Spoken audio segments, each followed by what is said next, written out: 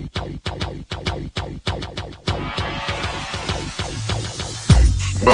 to the Odds Breakers, number one place for shared, sharp betting information. Welcome back to podcast 88 of 2022. I'm your host, Kiev O'Neill. You can follow me on Twitter at OBKiev. Follow us at The Odds Breakers and follow us on social media /The Odds Breakers. This episode is being brought to you by ShotQualityBets.com. Sick of using the same thing the market's using to handicap college basketball? Please visit Shot Quality Bets.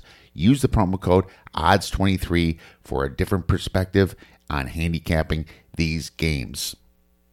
If you'd like to support the Odds Breakers and benefit from our premium plays, please visit theoddsbreakers.com.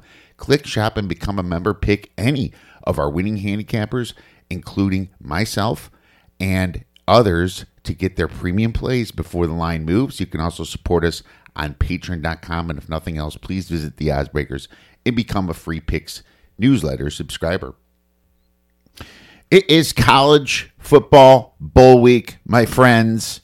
It is starting on Friday, and we have a wonderful guest in Brad Powers to break down the first set of bowl games for your sports betting and handicapping pleasure. But unfortunately, what was supposed to be a very exciting week has become a little bit more somber because of the news of the passing of Coach Mike Leach at only 61 years old from a heart condition. I got to tell you, I didn't know that this would affect me kind of the way it did. I've been thinking about Leach pretty much all day. When I heard it happened, I guess I liked him a lot more than I even thought. And part of the reason I liked him was just his amazing personality and the way he dealt with the media. You know, I guess that he was just able to kind of get your thoughts off of the good or the bad that's happening to your team and just completely change the subject and make you laugh. I mean, isn't that what life's really about? You know, he did that a lot of different times. Well, what kind of mythical powers does a Sun Devil have? We got to consider that. I'm going to say the Wildcat's out. The Trojan, does he have a horse or is he on foot? Does he have a bow and arrow or just his sword? You know, the guy was just kind of quirky, you know, a little bit off the wall. And it was, you know, very enjoyable. You'd always look forward to Mike Leach interviews and you look forward to some of the crazy things that he was going to say. You've been speaking to the officials all night. What's your reaction to some of those calls in the first half? What's your reaction? You're watching the same game I am. I think you ought to comment on it positive or negatively, whatever's running through your mind. Okay, thank you, Coach. Sean, I'll let vintage Mike Leach. You know, he really knew how to make light of a situation, and he understood how the media is. He understands how the media tries to stir up controversy for a story. Well, instead of that, he was always able to turn around and kind of be, in a way, the story himself. I'm in the middle of planning one right now. Do you have any advice for me? Who are you marrying? His name is Trevor. Okay, well, I'll have to set up a meeting and I'll talk to him. You know, he is just that cunning of a man and that great of a personality, and also one hell of a football coach, coming up with the air raid offense that he kind of trademarked himself. You know, it really changed the game of football, and he made me wish that my teams that I root for would have a lot more of a creative offense like he has always had. You know, some of those years when he had one loss, two losses, I always thought if he had a better defense, he would have definitely had a shot at making the playoffs or even winning a national title. So definitely a little bit bummed out about Mike Leach and what happened. College football is certainly a lesser place without that guy. And I hope that his family and everybody knows how much we appreciated him and certainly how much he will be missed in the sport that we love so much. The women lose their mind. Your fiance's going to lose her mind. Your mother-in-law is going to lose her mind. Your mom is going to lose her mind. Several of your sisters and female relatives are going to lose their mind, and they're going to barrage you with constant questions. What should we wear? And then, which of course my answer was, I don't care. And then, what color should the invitations be? I don't care. What should we have for dessert? I don't care. Should we seat this way or that way? I don't care. But see, I don't care is not satisfactory at all. And you're going to get caught in a catch-22, and I'm certain that you already have. And that catch-22 is, well, I want you to be a part of this too. So what color invitations? All right, the blue ones. Well, I kind of like the tan ones. Okay, the tan ones then. Oh, you're just saying that because you want this over with. You're not even thinking about it, which is of course true. What do you want for dessert? I was thinking of strawberry shortcake. Oh, okay. Yeah, strawberry shortcake would be good. Well, what about the blueberry pie? Well, I like the blueberry pie. We could have the blueberry pie. Well, I thought you said you wanted the strawberry shortcake. And it's just going to go back and forth, and they're going to play keep away from you until after you're married. There's no answer you can give that is going to be satisfactory or correct. And if you successfully please a few of them, the others will still be, oh, well, I just don't feel like he's that interested. Yeah, okay, so you need to work late, go in the back room and read a lot of books, take the groomsmen out so you make sure that they march in just right and they know exactly, these swell outfits that you picked out or whatever, however you're doing it. And in the end, you'll wish you eloped. You need to find excuses that they'll buy to be as far out of harm's way as you possibly can. Certainly one of a kind. Now it's time to get into a little NFL Week 15. And I myself am at 59% so far in the NFL, having a wonderful year, up 43 units. My free plays are on a hell of a run as well, 8-1 in NFL free plays over the last 9. So hopefully you're getting that from Telegram. But if you'd like to benefit from the premium plays, make sure you check me out, theoddsbreakers.com. Less than $100 a month, you become a member. Let's move into the first game of the week. We're talking San Francisco 49ers at Seattle Seahawks. The Seahawks are plus 3.5. The total is 43.5. This is an interesting game because the Seahawks, as we know, have become somewhat fraudulent. And I guess not have become fraudulent. They've been fraudulent. You've probably lost some bets fading them earlier in the season because they kind of played out of their minds. They're getting a lot off their draft capital. Geno Smith is playing way better than we expected, but yet that defense still has some issues. But at the same time, the Seattle Seahawks are very much in the playoff hunt right now, and I still think they can possibly get into the playoffs minus a big collapse, and they know that. They were embarrassed at home last week against the Carolina Panthers. Just a very, very embarrassing game. So Seattle already played San Francisco. They had to travel to San Francisco to play week 2, and that was after San Francisco was embarrassed by losing to Chicago, and they lost by like 20 points. Then after that, they lose to Atlanta, but then they beat Detroit, lose to the Saints, and then rip off 4 wins in a row, right? Little bit fraudulent wins because they beat teams like an injured Chargers. They beat a bad Arizona team. They beat the Giants, which we knew were fraudulent. They beat Arizona again, and then kind of came back down to earth against Tampa Bay, where they should have possibly won this game, but they lost in London, lost to the Raiders at home, beat the Rams away, and then lose to Carolina. But this Seattle team is a little bit below average. San Francisco, certainly one of the best teams in the NFC, if we know a little bit about that quarterback. The problem with San Fran is they got that bump game with Brock Purdy, and they beat Tampa Bay. So it looks like a really good win.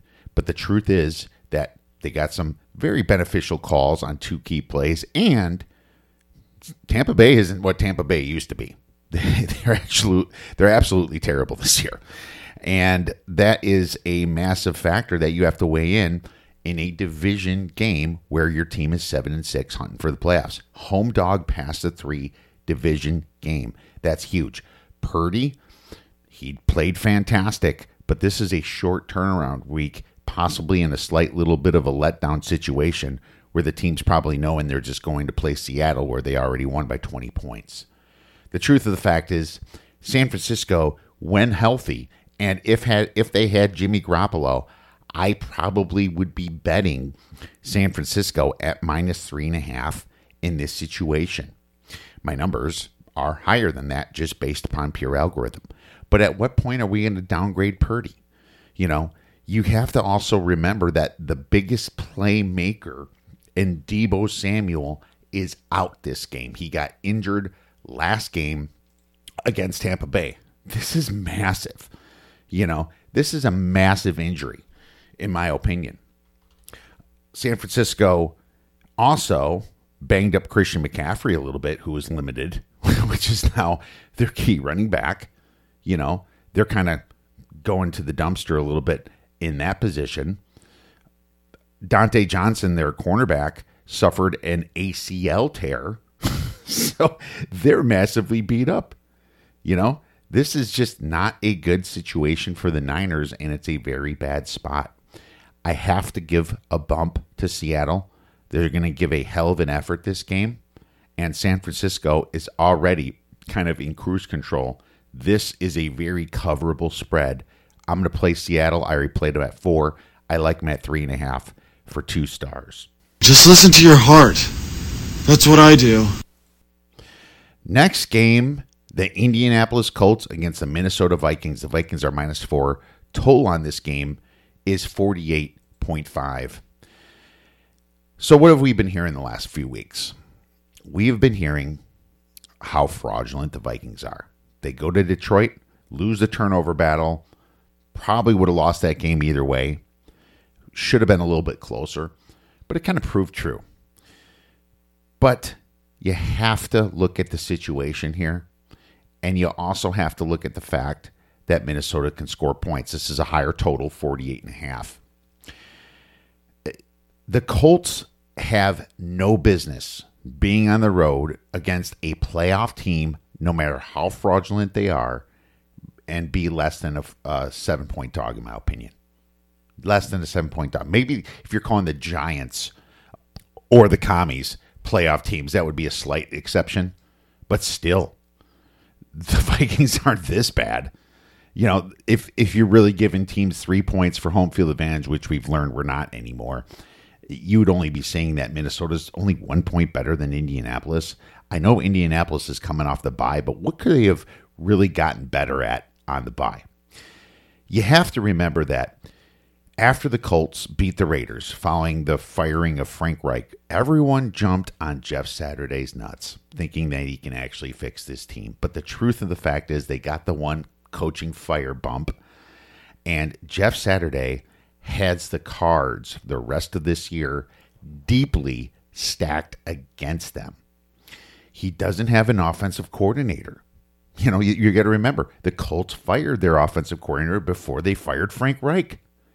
There's nobody there that can really run the offense. They're just kind of just looking at the playbook in a way and just kind of coming up with plays. I don't even know if Saturday and their quarterback coaches there have the strategy needed to come up with plays for a decent drive in itself.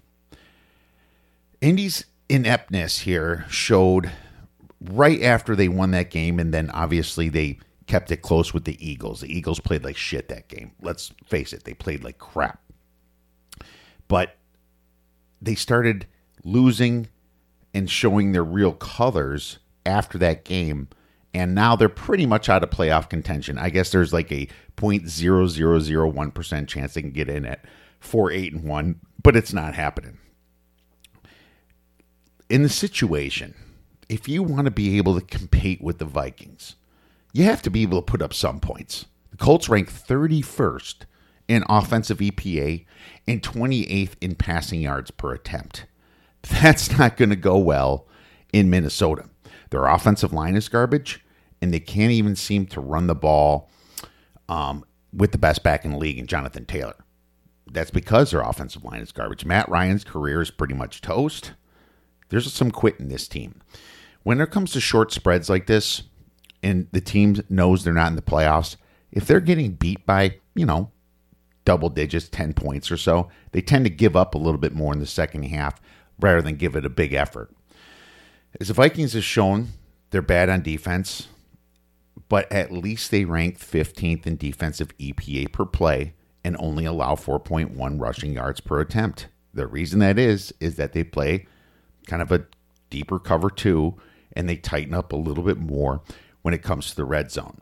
I think the Queens put the Colts in a quitting situation this game. I like the Vikings. I'm taking a -4 for 2 stars. Next game, you have the Baltimore Ravens +3, -120 at the Cleveland Browns. The Browns are, I guess you would call this -2.85 or so. I think that the Browns they should be favored this game. The Ravens are leaking a little bit of oil themselves. They look pretty bad on offense with the step down from Lamar Jackson. But the problem with this game is we don't know about the quarterback. The fact that Huntley's not playing makes me really hate the Ravens here. I don't think Brown is any good. And if I knew today that it was going to be Brown starting this game, I would be laying the 3 at +100. I would. I think Deshaun Watson has to get a little bit better. I think that Donovan Peoples-Jones has really emerged as a receiver, and I think they should be able to keep Baltimore from scoring. As a matter of fact, Baltimore looked pretty bad. If it wasn't for that defense, they wouldn't have covered that spread and might have actually lost. They were dogs last week, but they might have actually lost outright by 3 points or so to the Pittsburgh Steelers. But the problem is Huntley's got the concussion. He was throwing some passes, but that doesn't mean he can play. And Lamar Jackson still banged up with his knee. I'm not sure if Harbaugh's going to rush either of these guys back. He might just kind of be like, defense, go see what you got. But their defense is a little bit banged up in the corners. Darryl Worley was placed on injured reserve last week. Jalen Armour-Davis is out for the season as well. He's not coming back. So they're definitely banged up some, but there's too many questions for me to make a play. You know what I would do? Now, if Lamar Jackson is playing, I'd slam the other side in this because Lamar is definitely better. Tyler Huntley, probably I would bet the Ravens as well if I knew it was him. But you got to be fast and catch these line moves because there's a lot of these situations coming into NFL Week 15 due to all the concussions last week. So obviously these were Saturday games. So if you're in contests, you're probably going to have to get them in by Friday, around probably Friday afternoon. The final Saturday game, the Miami Dolphins versus the Buffalo Bills. The Bills are laying -7.5. The total is 42. Another big injury situation with Tyreek Hill. A lot of people in the media this week are saying how devastating this Tyreek Hill thing is to Miami. Well, the problem is that I've actually watched Tyreek Hill play for Kansas City. I don't know if these media guys have just forgotten about it or maybe they don't watch games. But Tyreek Hill played pretty dang good in the snow with Kansas City. Of course, he had Mahomes, but still, he looked absolutely fine. As a matter of fact, if I was going to line up a bunch of receivers and it was snowing, I would still pick Tyreek Hill over probably all of them. People act like it's such a big hindrance because it's snowing out. No, this also might benefit Tyreek Hill on some of the shorter passes where he can actually make his own cuts and throw the defense off. Remember how the running game favors wet fields? Well, we don't know exactly what the weather is going to end up being yet in Buffalo. You can assume rain because it rains there all the time. Right now, I'm just seeing cold weather, high of 24 degrees. Obviously, this is going to be at night, so it's probably going to be more of a 18, 19 degree type game, maybe lower, a little bit of wind. But right now, unless I know that it's going to be just really bad conditions, I would probably lean the Dolphins in this situation. Now, the big problem, obviously, is Josh Allen and his legs. He makes this team look great at running the ball, and once they start passing the ball, Singletary usually has a great game when the middle of the field is a little bit more open as well, whether he's receiving or just rushing the ball. He's been fantastic this year, actually. Kind of blew my mind. I didn't know that Buffalo was going to start running the ball so well. Miami doesn't run the ball well at all, so that's another big concern here. But I actually have Buffalo purely at 8 points on a perfect situation. So even after the nice things I just said about Tyreek Hill, Buffalo is just that strong of a team. I've lost some bets on Buffalo because of the back door. And when you have a good offense like Miami, the back door certainly can happen at any point in any game. So no lean for me on this game. Moving on to Sunday. The Chicago Bears are hosting the Philadelphia Eagles. The Bears are home dogs of +9, +8.5 in some books, total 48.5. This thing gets down to 8.5. In most books, it's going to be a big teaser leg for the Eagles, yet there's a lot of people that are going to be betting the Bears based upon the situation. The spot that some of the trendier bettors, sharper bettors maybe are looking at is that the Bears are in a good off the bye and the Eagles are in a look ahead. The Eagles are looking ahead past the Bears to their huge game against the Cowboys, and that could be true.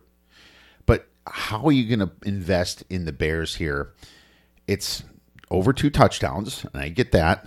But you have to understand that the Bears, they look great for a skid in their season earlier, but they lost 6 games in a row. They find ways to lose games. Justin Fields at the end of the game has been terrible. And they lost 2 of their 4 best offensive players in Khalil Herbert and Mooney, their receiver. Chase Claypool hasn't exactly been lighting it up yet either. So the Eagles, I guess, are very vulnerable against the run. Well, they were vulnerable against the run, I'll say. But now they've got some guys back that are healthy that should be able to help stop the run, And it kind of showed when they played the Titans and beat the hell out of them. You still got Javon Hargrave. You got Jordan Davis is back, their big draft pick. He's a rotating in. And you got Ndamukong Suh. I remember being in Detroit for a bachelor party. It was an outskirt of Detroit, a suburb. I think it was Royal Oak, but Sue was there at a bar, and that man is just absolutely huge.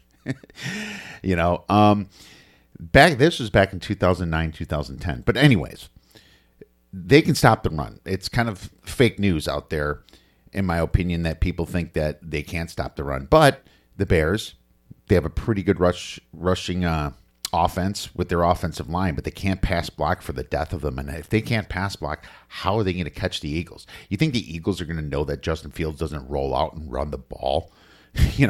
How horrible would that be? You'd have to have the Eagles in a situation like they played against the Indianapolis Colts. And maybe you do get that situation, and that's why people are jumping all over them. But I have the Eagles by 11 in this game. Even with the Bears coming off the bye, there's a chance that the Bears can still get blown out. And you have to remember, the Eagles don't want to exactly drop a game when they're looking for the number 1 seed in the NFC. The Eagles smell weakness. They smell weakness because they saw how the Cowboys played last week. And they smell weakness because they know the Vikings are a little bit fraudulent and they are going to drop their number 1 seed probably within the next 2 or 3 weeks here. Actually, let me rephrase that. The Eagles 12-1 have the number 1 seed. The Cowboys are 10-3. But still, the Eagles want to keep it. And there's going to be a lot of trendy players on the Bears. So just keep that in mind. I love the Eagles as a teaser leg for sure. Find that 8.5 in a book and try to tease them with anything +2-ish is usually pretty good. The Titans at +3 is probably a potential, being that they're -120. That's kind of going back and forth. The Packers -7. We'll have our teaser for you at the end of this segment. The next game, the Cowboys versus the Jaguars. And this is another weird situation where the Cowboys, coming off that win, and man, they celebrated beating the Texans like they beat a number one team, like they just beat the Eagles or the Vikings or something like that. That was an ugly game for the Cowboys, and I think they were kind of exposed that game. Put a little bit of pressure on Dak, make him throw over the top, and if he misses, and if your man coverage ends up winning, you can really screw this team up and stop the run, stop the short passes to Pollard and Ezekiel Elliott. Yeah, I think that the Jacksonville has a path to the playoffs, and they know it. If Jacksonville can win this game, the Titans have a very pretty difficult schedule and have to play Jacksonville at the very end. So the door is absolutely open for Jacksonville here to make the playoffs, and they're going to give the Cowboys all they can handle at home as a 4.5-point dog in this situation. I'm going to give you a strong lean to the Jacksonville Jaguars at 4.5. And if the look ahead's true and the Cowboys are really looking ahead to the Eagles, then you're going to be in a little bit better of a situation this game. In a desperate spot for the Jaguars. Next game, the Chiefs versus the Texans. So, I'm going to pass this game. I lost on the Chiefs by a 0.5 point last week because they just Mahomes did up, Mahomes is fantastic, but he also can be terrible when he's just screwing around throwing picks. I believe the Texans kind of gave it their all last week and failed, so I just can't understand their motivation in this spot to cover this spread. But a home dog at 14 points in the NFL, you don't want to be laying -14 unless you certainly know something about this game. My number's like 12.5 anyway. The Lions versus the Jets. Jets -1, total is 44. So this kind of goes back to which team wants it more. The Lions are on a tear. They have a path to the playoffs themselves. They're actually the 9th team right now. You need 7, obviously, to get in. I think the Giants fall out at some point. I think the Washington might sneak in there. But I think the Buccaneers will have to be in because that game, either them or Atlanta, but Jesus, man. Those are some very undeserving teams getting in the playoffs, but who wants to play Brady in the playoffs? Going back to the Lions, they have a very good chance beating Seattle and the Giants to this seed. The Packers even have one more extra loss over the Lions too, so you got to give it a very opportune moment for the Lions in this game. But the Jets are in the same situation. They're the 9th seed on the other side of the coin and have a nice path themselves if they can kind of knock down a couple wins here. I mean, you're not going to pass the Bengals or the Ravens, both at 9-4. So that wild card is going to be set up between one of those teams. But you can possibly pass the Dolphins here. Dolphins are 8-5. The Patriots 7-6. The Jets have an easy path to the playoffs if they can win this game. Metrically, I have the Jets winning this game. The Lions have been playing out of their minds lately, but they haven't been making any mistakes on offense. This is a situation where Jared Goff is going into New York in a cold situation. If you remember when Goff was on the Rams, whenever they went to cold weather, it was a big fade spot for Goff. And maybe the Dan Campbell might be able to keep the motivation going with this team and keep Jared Goff looking good. But the truth of the matter is this Vikings defense is horrible and the Jets defense is pretty dang good. I'm going to pick defense all day in a cold game situation. I'm going to play the Jets. I got them at plus 0.5. I like them to, minus 1.5. You can shop around and get it. In this situation, I think the Jets win. And the Lions finally have a little bit of a hiccup and a little bit more work to do to try to get into the playoffs. Do it for 2 stars. You're ridiculously good looking. Next game, the Steelers at the Panthers. And I talked about this one already on the Monday/Tuesday show. Free roll on the Panthers, but this thing's almost at 3 now. I'm telling you, Kenny Pickett probably can't play this game. And even if he does, the Panthers with Steve Wilks are very, very motivated to to show up. Just on my straight metrics here, I have Pittsburgh as a pretty bad team. I have the Panthers minus 2.867. You want to keep that with Mitch there? I think this thing drops to 4. This line probably should be 4 with Mitch Trubisky and the way he throws picks against the Panthers. Next game, the Atlanta Falcons at the New Orleans Saints. This is a massively ugly game. The Saints are minus 4.5. I can't lean points with the Saints and Dalton. Even if you win this game, you should be slapping yourself for making such a stupid decision. The Saints win games by 3 points. They are a defensive team, and they also can blow games like they did against Tampa Bay. So, you got Desmond Ridder coming in, lots of motivation. Atlanta knows they have a chance to make the playoffs still. I believe in the playoff picture, they're not even terribly far back. 5-8, while you have the Tampa Bay Bucks at 6-7. They can make this thing. I think this division could have a 7-win team, 7-10, sneaking into the playoffs. Just imagine that. Absolutely disgusting NFC South division. But, I'm not touching this game. I think that the Falcons can cover it, but I don't know enough about Ridder. I know he was great in college for Cincinnati. How am I supposed to put my money on such a big variance situation? Can he be much worse than Mariota? Probably not. At some point there's a buy point. Probably at the 6 is where the buy point would be for me. I'm hoping it doesn't get there and I don't have to make that decision. Cardinals at the Broncos. Broncos minus 3. The total is 36. This is a massively low total in the NFL at 36. And I got to tell you, I am just floored how this line went up based upon Russell Wilson not being in the game. I know that we have the backup in Colt McCoy for the Cardinals, which is pretty bad. He doesn't have the mobility that Kyler Murray does. When you have a bad offensive line, that's just bad, bad, bad.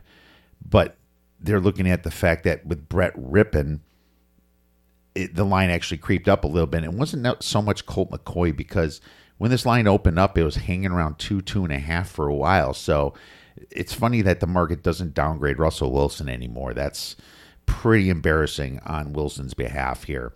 Colt McCoy has had some big games. Just remember that he went to Seattle and beat them outright last year when everyone was fading the Cardinals because Murray wasn't playing. He can be accurate. Just give him an extra half second in that pocket. I don't know if he gets it against a good Denver defense, but you have to remember Denver's defense did trade a lot of guys away and lose some on injury. Probably a pretty good spread at 3. The Patriots versus the Raiders. Huge storyline in this game with Bill Belichick playing Josh McDaniels, his ex-offensive coordinator here. But, I mean, what do I say about the Raiders? They're my crutch. I usually can't seem to figure this team out. The Patriots looked really bad against the Cardinals for about a half, and they kind of got lucky with some of those fumbles and interceptions that Colt McCoy gave up. They probably should have lost that game technically, minus the fact that McCoy sucks. But the Raiders have a better offensive line than the Cardinals. They have a better quarterback. They're +1. Whew. This is a strong lean to the Raiders for me, and probably a situation where you might want to play a teaser if you can get this thing up to 1.5. I am losing faith in Bill Belichick. I know he had a good situation last week, but I've seen him get beat pretty bad before. I think Matt Patricia is an absolute fraud. And I think that a lot of Belichick's success was because everything fell perfectly for him with Tom Brady and the way that games were played and called and everything back on his run with the Patriots. I don't want to take anything away from the Patriots team. That team was a dynasty. But at the same time, this is a big spot for the Raiders. Also on extra rest here.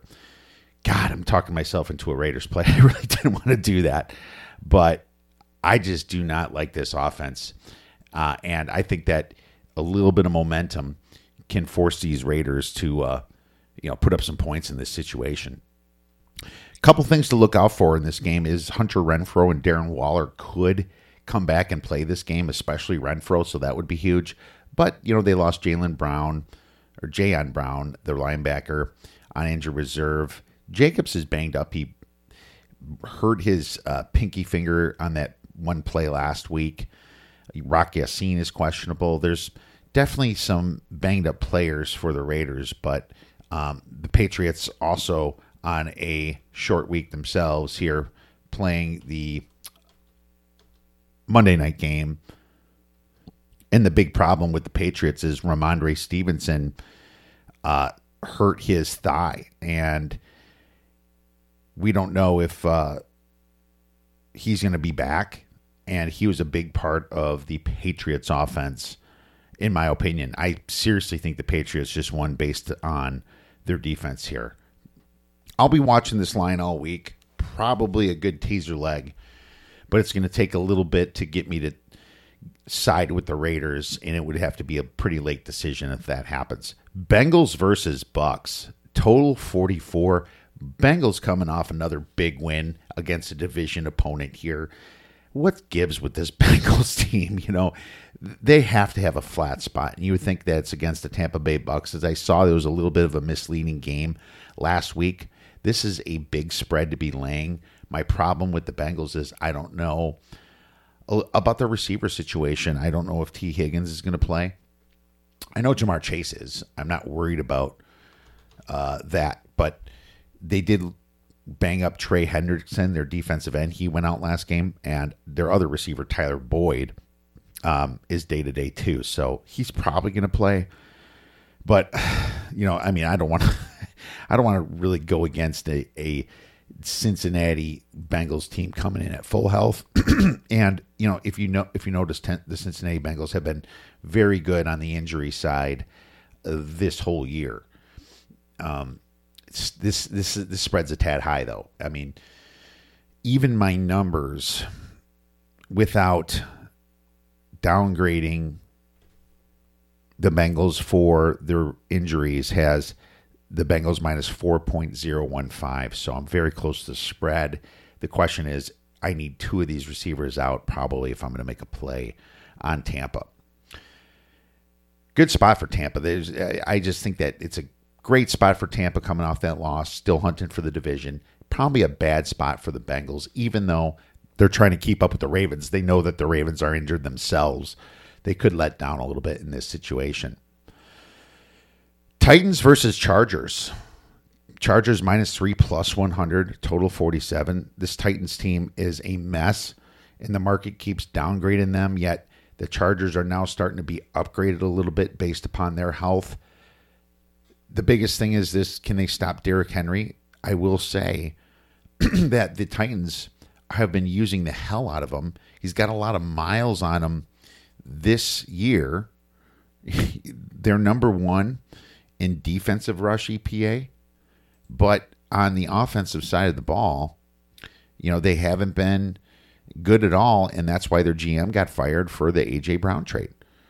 The Titans are 23rd in overall EPA. The rush EPA isn't where it needs to be. The Chargers are finally becoming healthy this season.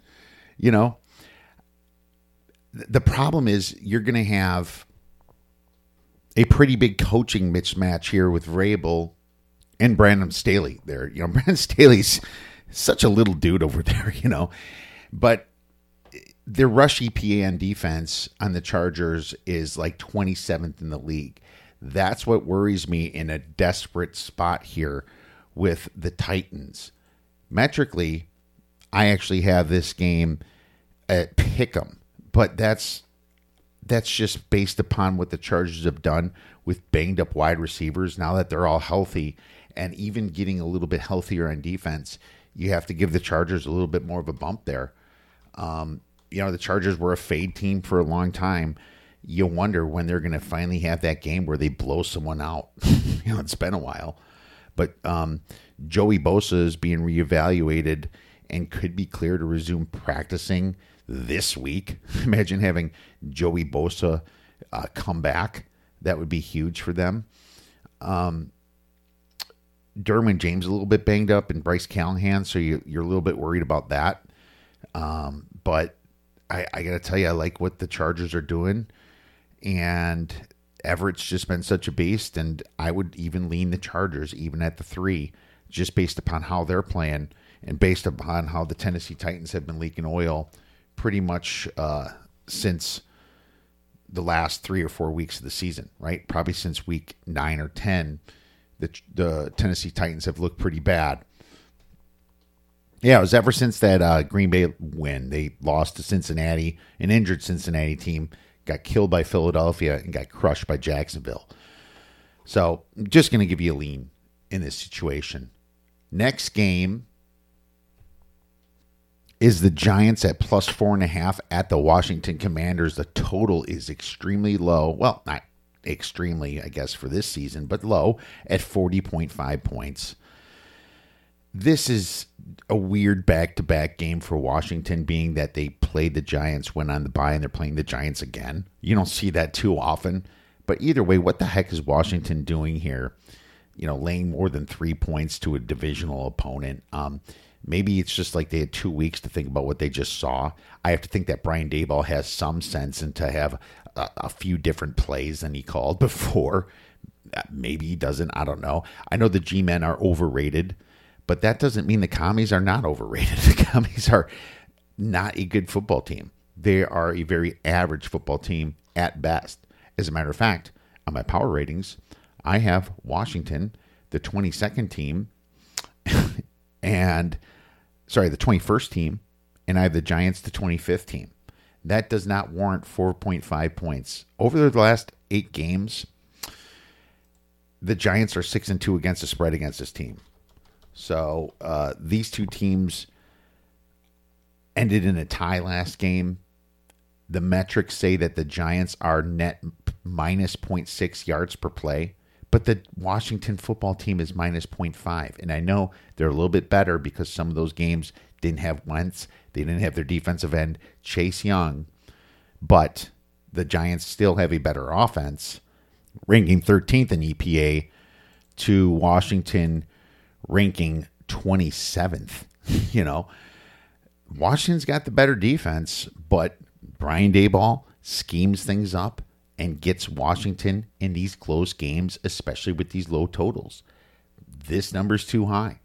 It is certainly too high, in my opinion, and I think the Giants keep it close once again. Take them at plus 4.5 points for 2.5 stars. You like that? You like that?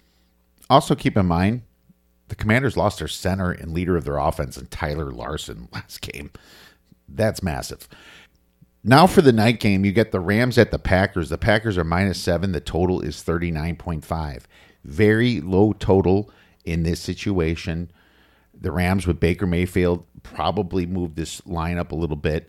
The problem with my numbers on this game is that I have a no clue on the Rams, being that what is the upgrade on Baker Mayfield? First, you had a downgrade from Stafford. Then you saw how bad Wolford was, and then I guess you upgraded some to Baker Mayfield. But the dude, even though he had that last drive, still is not, ready for this offense yet. The Packers are in a desperate situation. My pure numbers are 4.7. I suppose I would. This includes Stafford at the beginning of the year. I would say this is probably a 6-point game, in my opinion.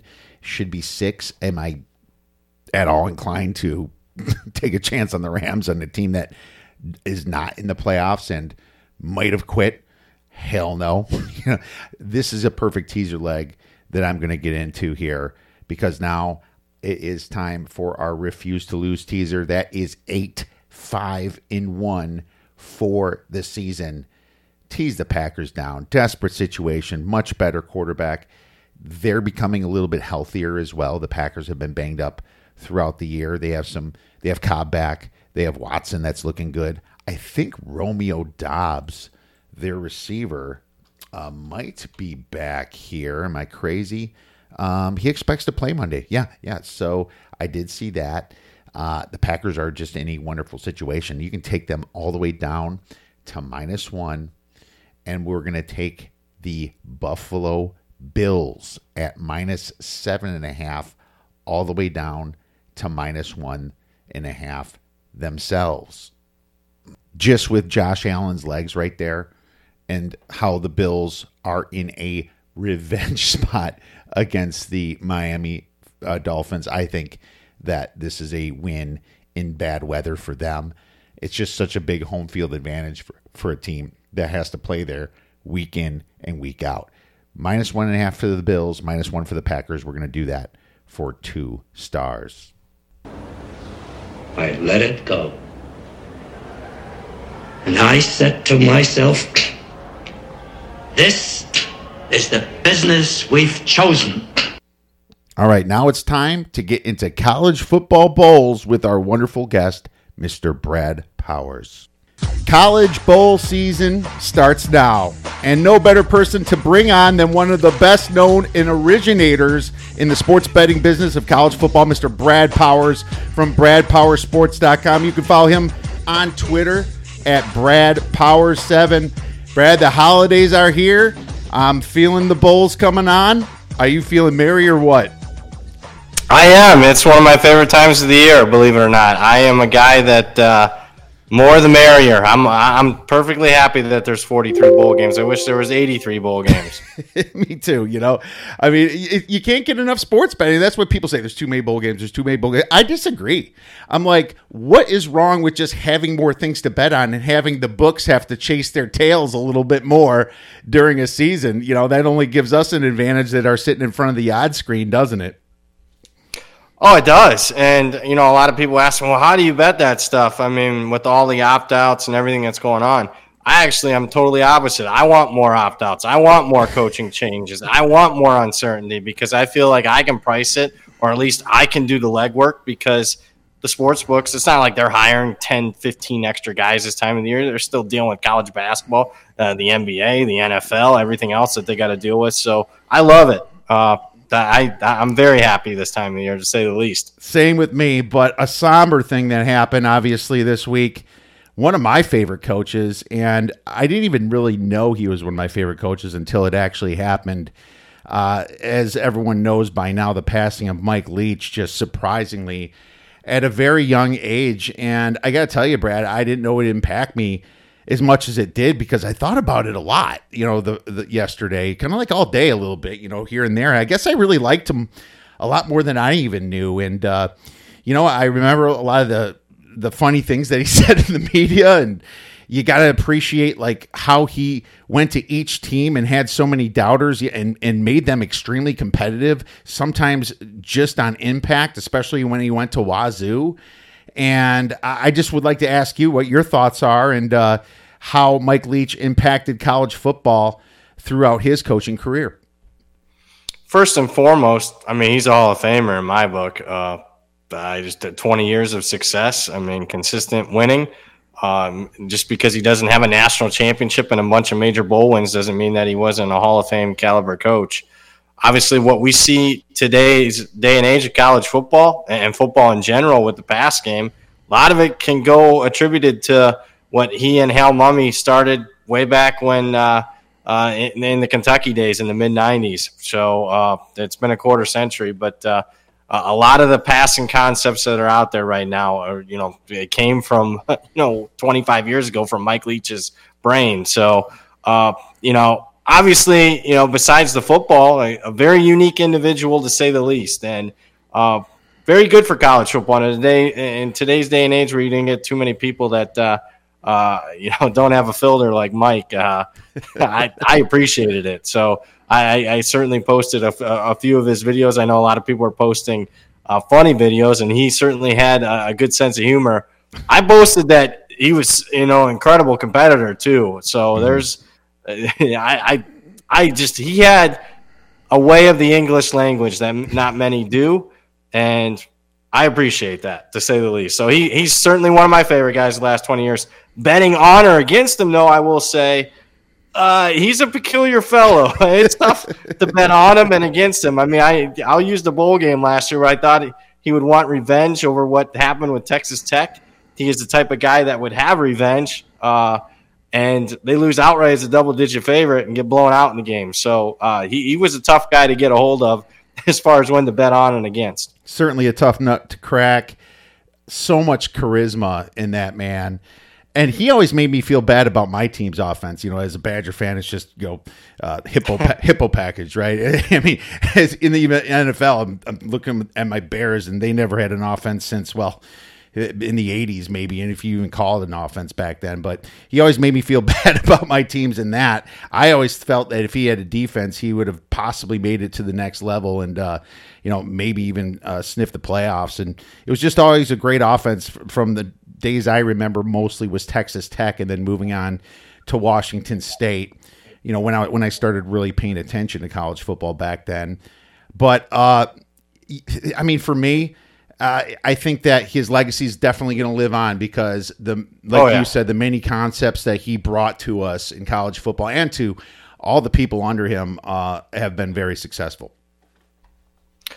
No doubt. I mean, his coaching tree is pretty vast, to be honest with you. There are a ton of guys that you wouldn't even think that either played for him, because there's a lot of guys like that played for him way back at Texas Tech days that are out there. Even Tennessee's head coach, Heupel. People forget Mike Leach was the offensive coordinator for Oklahoma those first couple of years when Bob Stoops resurrected that program. So, it's unbelievable the amount of guys that played under him, coached under him, and what you see, like I mentioned earlier, what you see as far as the pass game, a lot of it is what Mike Leach and others developed 25, 30 years ago. Yeah. Was it you that said he retweeted one of your tweets last year to me? Yeah, it was you. Okay, I was wondering if it was you or Kyle. So, what was that tweet that you put out? It was a dig at Texas Tech. Keep in mind, Mike Leach at Texas Tech, it was probably their best decade in the history of the school. He never had a losing season in Big 12 play, and since they, undeservedly fired him, they had never at that point when he retweeted it, they had never had a winning Big 12 season since. So 10 straight winning Big 12 seasons, then 10 straight, followed by 10 straight losing Big 12 seasons after they fired him. So that's what he retweeted. I like that. That was awesome, and certainly a great memory for you, and as well as for everybody that's listened. That is fantastic that you found some camaraderie with him on Twitter. That's pretty cool. Well, let's get into some of these bowls, and the philosophy is probably important for us to discuss here for myself and listeners out there. I would like you to explain what's different about handicapping the bowl games over just let's just say the regular season in general. Well, it's completely different. It's almost like a different sport. I mean, it's very, I would say the most similar is NFL preseason. It's mainly who's in and out of the lineup, as far as personnel, who wants to be there, who doesn't, motivation. And people are like, well, how do you quantify motivation? Well, it's actually gotten simpler to quantify motivation the last couple of years, because if a team isn't motivated, they're not going to forget showing up. They just won't play. They'll opt out. I mean, the best players will hit the transfer portal. They'll enter early to the NFL draft. They just won't even play in the bowl game. Forget, going there and going through the motions. So, obviously it creates more work, but if you do the work, I think it can be very profitable, especially you can get in front of line moves that move 5, 6, 7. I had one last year, moved 14 points on me. So you can – you don't get that too much in the regular season on some of the major college football. So it's just motivate. And look, people might ask, well, how do you go about, handicapping motivation? It's pretty simple. Start off with the preseason expectations for a team. Did they achieve? Did they, overachieve? Did they underachieve? Do you think you'd be happy and, playing in the Weed Eater Bowl if you're like in Oklahoma? Or, are you a team like Kansas that hasn't been in a bowl game in 15 years. You would like to think that they're pretty excited to be in a bowl game. So, again, you don't have to be Einstein to figure some of this stuff out when you're handicapping it. Well, Brad, you've been there a long time, and it comes pretty quick to you when you're looking at it. But this is great information for people that probably aren't even thinking about some of those exact concepts that just feel like everyday type of handicapping in situations that you can put to real life. It's a holistic approach. I agree. It's very holistic. It's not power rated based. It's not necessarily efficiency based. And I think it's really important to kind of follow who's leaving, because that kind of tells you, like you said, is it a team that was supposed to make the college football playoffs, or is it a team that kind of snuck in and they just want to kick a Power 5 team's butt? It's a lot of little tells coming on when you're looking at this stuff, and that's what these shows are for us to try to dig in deep and kind of see what we can come up with and see what we can agree with. But, piggybacking on that, this is a question that I thought of to ask you today, because I think it's important. What can you tell our listeners on how or when to actually make these plays? So you probably are a little bit late to the party now as far as, if you're a guy like myself, get the absolute best number. Though it's the numbers have been out for a week. So guys like myself, I've made 50+ bets. So we've gotten after it. You normally do not hear me say this, though, if it's the normal regular season. I would say, well, you're kind of SOL. You're chasing, and chasing steam is very negative in the regular season. And I tweet this out every week. If you bet it open and you bet it close, it's a big difference, like 10%, which is everything. Yes. In the bowl season, this is relatively new. Because keep in mind, it wasn't that long ago when Christian McCaffrey and Leonard Fournette were the first two to opt out of a bowl game. It was 2016. Now everyone opts out. But that has only been the case the last few years. And I went through and looked at it. Last year, like say, you were late to the party, but it's right before kickoff. And you're looking at the lines that move the most. And I use this even in the regular season. 3 points. Is 3 points or more. Well, we'll just use that. So you see that the line moved 3 points. So a team that opened a 4-point favorite is now a 7-point favorite. You say, hey, somebody knows something. I want to bet that. I'm going to tell you that the last couple of seasons, that's okay. You're 19-5 chasing that steam. Anything that moved 3 points or more. So we'll see what it does this year. If I get one more year of a sample size and it continues at a pace close to that, that might even be my philosophy, Mm-hmm. Instead of, getting in early, because I'll tell you this, a lot of these bets, I'll probably have to play the other side as new information, arrives in the market. Guys, additional guys opt out, coaches leave and whatnot. I might even use that same approach where, I'll let everybody else do the work, and I'll just wait and see, right before kickoff, and I'll be like everybody else and just bet then. Because I'm spending a hell of a lot of time staring at a screen 16 hours a day for the next 3 weeks. That's true. That is a lot of time, and that's life that you live, my man. And I admit I'm in front probably 10 to 12 hours a day. So it's just I got to get out and take a walk every once in a while. But hey, what I would say is at least the smaller teams, unless they have this amazing prospect that guys like Mel Kiper or any of the draft pundits would have up as a first or second round, you're usually safe if you kind of like that side and you expect maybe some pullouts or some holdouts from the Power 5 team. I kind of look at it that way, and I kind of look at unders might be the better, and this is just obviously in general, but unders might be the way you want to look at first, rather than taking it over and having a key guy screw you up your whole ticket, because a total that's put out by the odds makers, and when the market adjusts it can't go higher based upon what their information is. It can only go one way, can it, Brad? So I totally agree with you with that latter point as far as the totals. Again, goes back to NFL preseason. What are NFL preseason totals? They are lower than the regular season. So with all these opt-outs, and you got backup quarterbacks, and the non-starters at the skill position, I think you're going to see vanilla game plans. This is in the weeds. Next Wednesday is signing day, and if you follow along with these coaches, they are not game planning right now. They are not at practice. They are flying all over the country, trying to get those last couple of kids in the recruiting class, or trying to at least keep the guys that they already have committed. So I expect to see a lot of vanilla game plans. So I couldn't agree with you more because of the opt-outs and because of you're just not getting those typical 15 practices before a bowl game. I think under is the way to go.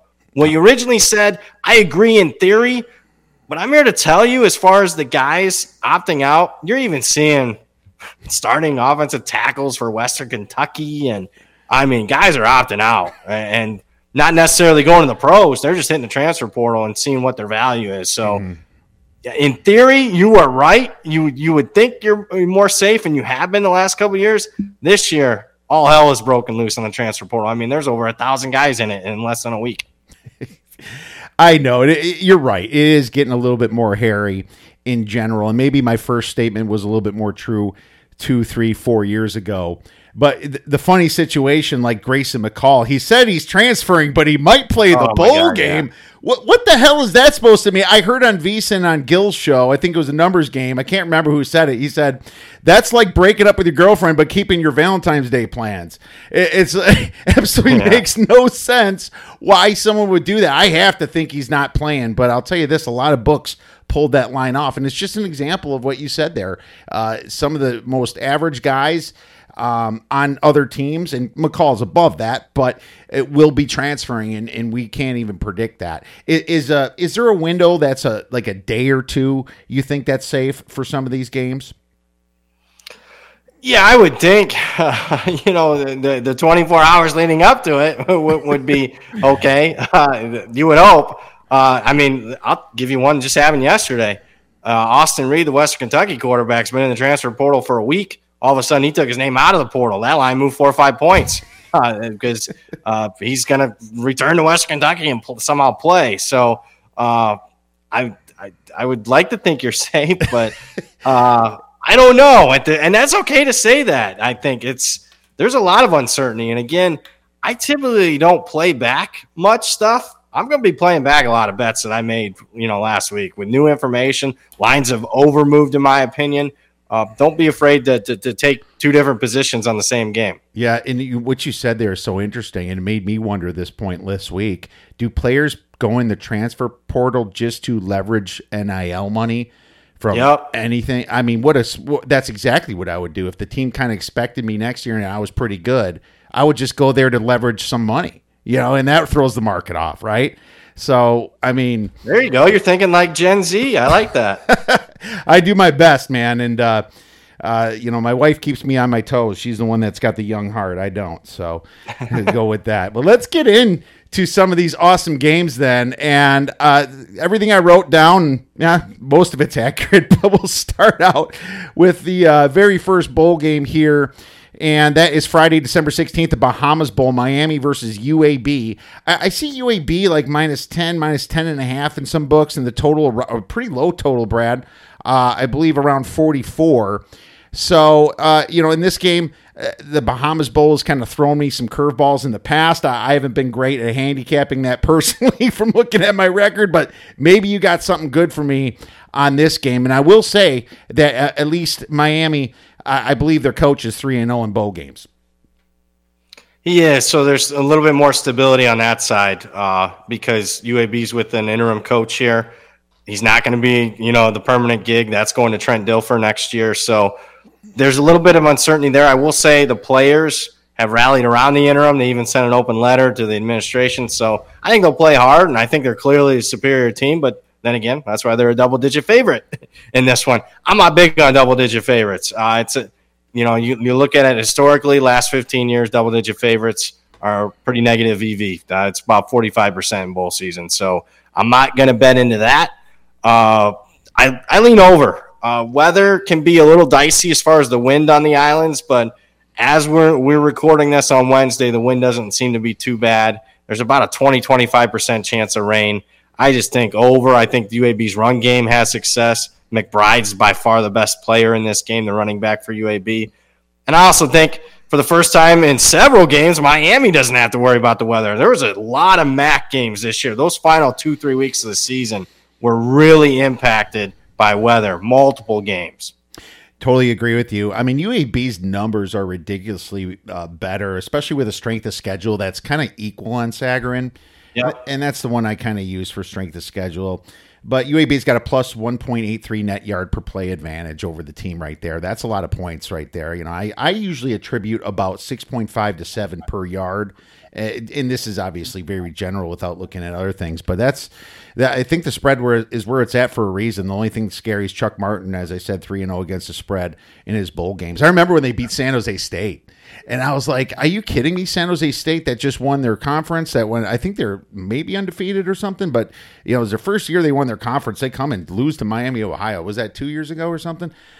It was. Oh, that was Ball State against San Jose State. Oh, that was Ball State. Okay, I knew it was a MAC team. I just wasn't sure. Yep. But yeah, you got to be careful for these. They almost beat Mississippi State. I remember specifically about 5-6 years ago as about a 17-point underdog, and they should have won the game. They were clearly the right team, the side, and they missed a field goal late. Would have beaten an SEC team, Mississippi State. There you go. You know, and I looked at the under because of the win, but not, you know, if the win's not going to be there, then yeah, I would be very concerned about that. I have no play on this game. Probably just going to enjoy the first one without any sweats. Let's move on. That's good advice. Yeah, absolutely. You don't have to bet all these games. They have to put a line on them. Agree. Couldn't have said it better. Just because it's on, and just because I'm saying, oh, I got 50-plus bets, that doesn't mean that they're all big bets. I like, you know, I'm a nut job. I like having action, and I like. But most of 85% of the time, I got the best of the numbers, so that's why I have it. But generally speaking, a lot of these games, there's even too much uncertainty for me.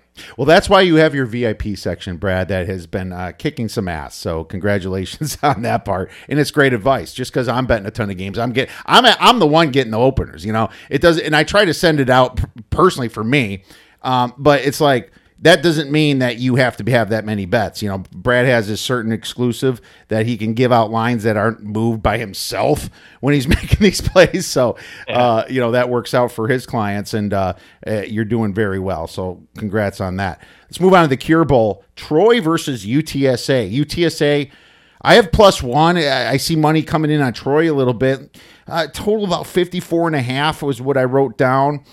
3:30 p.m. Eastern kickoff. This is in Orlando, Florida, Exploria Stadium. You know, I kind of think that both of these teams' motivation level, and of course here we are capping motivation, you know, we have to. Medium low, I put. I don't see, I mean, they both won their conference, in my opinion. Now they get to go on vacation a little bit. This just made me think back to when San Jose State lost to Ball State. It's like, you know, they won their conference. They're on vacation. What does this bowl game really mean to them? I think both teams are kind of in that same position. But yet, Jeff Traylor, great coach. UTSA's offense has just been. It just blows my mind. I think they wish they had that Houston game over again. Man, did Houston disappoint. But I thought they could have won that game. I remember from the beginning of the season, Troy's got the harder strength of schedule, ranking 92nd to UTSA's 123rd. Troy's got the 0.48 net yard per play advantage. But man, both teams are top 10 in all the red zone categories. UTSA's defense ranks 128th in success rate, and give up explosive plays. That's where I think Troy might have the advantage here, because UTSA gives up the explosive play. They're not all that good, so they play kind of like a press. And Troy is 12th. I mean, Troy's defense has really got them through. I keep almost betting Troy. I'm not going to lie, but something keeps me off it, Brad. Maybe you can explain. No, I think Troy is probably the sharper side here. Personally, my numbers have it close to this. In fact, they lean a little bit UTSA here with the latest line movement. But I'm more towards the over because of what you mentioned, the efficiency of the red zone. I also think UTSA's defense a little overrated. Keep in mind, down the stretch, they faced like 3 straight games where they faced a backup quarterback. And Troy offensively left a lot to be desired for most of the season. This is a defense that carried the team most of the season, but last 3 weeks for them, they started getting the offense going there. So it's a lean for me on the over. It's not one of my favorite bets of the bowl season, but that's certainly where I expect this one. As far as motivation, I'll say this. I think it's a missed opportunity. I think if both teams would have played like a Power 5 team in a bowl game, these would have been 2 clear play-on teams. They would have been motivated.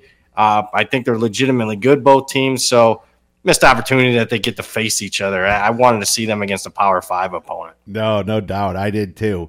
And this segment's being brought to you by Betfred Sports. Check out Betfred Sports. Use the promo code odds23 for $250 in free bets. Terms, conditions, and location apply. Let's move on to the next bowl. We got the Fenway Bowl. We're moving into Saturday, Brad, December 17th, and that annoying NFL is going to be kind of bugging us a little bit that day because the NFL decided to throw some Saturday games this week. But this is this is the most mind-blowing, interesting game for me because it's not often where you see the coach move from one team in Louisville to the team they're playing in the bowl game. You know, it's so Satterfield moves from Louisville to Cincinnati. I actually think it's a weird move, but maybe a good one because he wasn't that well liked, especially in the media. Now he can kind of start at Cincinnati and try to leave off where Fickle left. But this is this is fun because it's in a baseball stadium. It's at Fenway Park in Boston, Massachusetts, as you know. I had to put Cincinnati's motivation kind of as medium low if I was guessing it, because Coach Fickle, being gone, it puts them in a pickle, right? So Fickle in a pickle. Louisville's motivation's high. I think that they are probably looking at themselves like, our coach just left for this freaking team. F them, man. I mean, if I was this team, I know I'd be rallying right now and trying to show that he should have never left. Now, the problem is that Malik Cunningham's not going to play. And the reason this line is still very close to Pick'em, Louisville's -1. It's a total of 40. It's because Louisville's that bad without Malik Cunningham. He was pretty much one of the biggest line probably values to his team, minus Grayson McCall, I would say. I would say he means a lot to Louisville. Cincinnati, coming in, I still lean to Louisville, but this is another game that I didn't make a play on. And this total is so low, Brad. What are your thoughts on this one? Yeah, I lean towards Louisville. I mean, Cincinnati's got a lot of guys opting out, a couple tight ends, a couple wide receivers. Both teams are playing with backup quarterbacks. Keep in mind, Ben Bryant's injured. He's out. I did play the under. It's moved 4.5 points. It's getting to the point of no return, not just because you have 2 interim coaches, 2 backup quarterbacks, guys opting out, but you mentioned it's Fenway Park, and the weather forecast isn't necessarily great. At least early in the process, there was expected to be some significant wind. I think it's eased up a little bit, but it's going to be cold. The field dynamics are weird. Both teams are going to be on the same sideline. This is NFL exhibition type stuff here. So I would say at the current numbers, maybe just a lean on Louisville, but even a guy like myself, if you're betting anything other than pizza money here, I mean, old tip of the cap to you. You got a little bit more guts than I do, because I just put a little bit bet on the under, and that was it. Called it a day.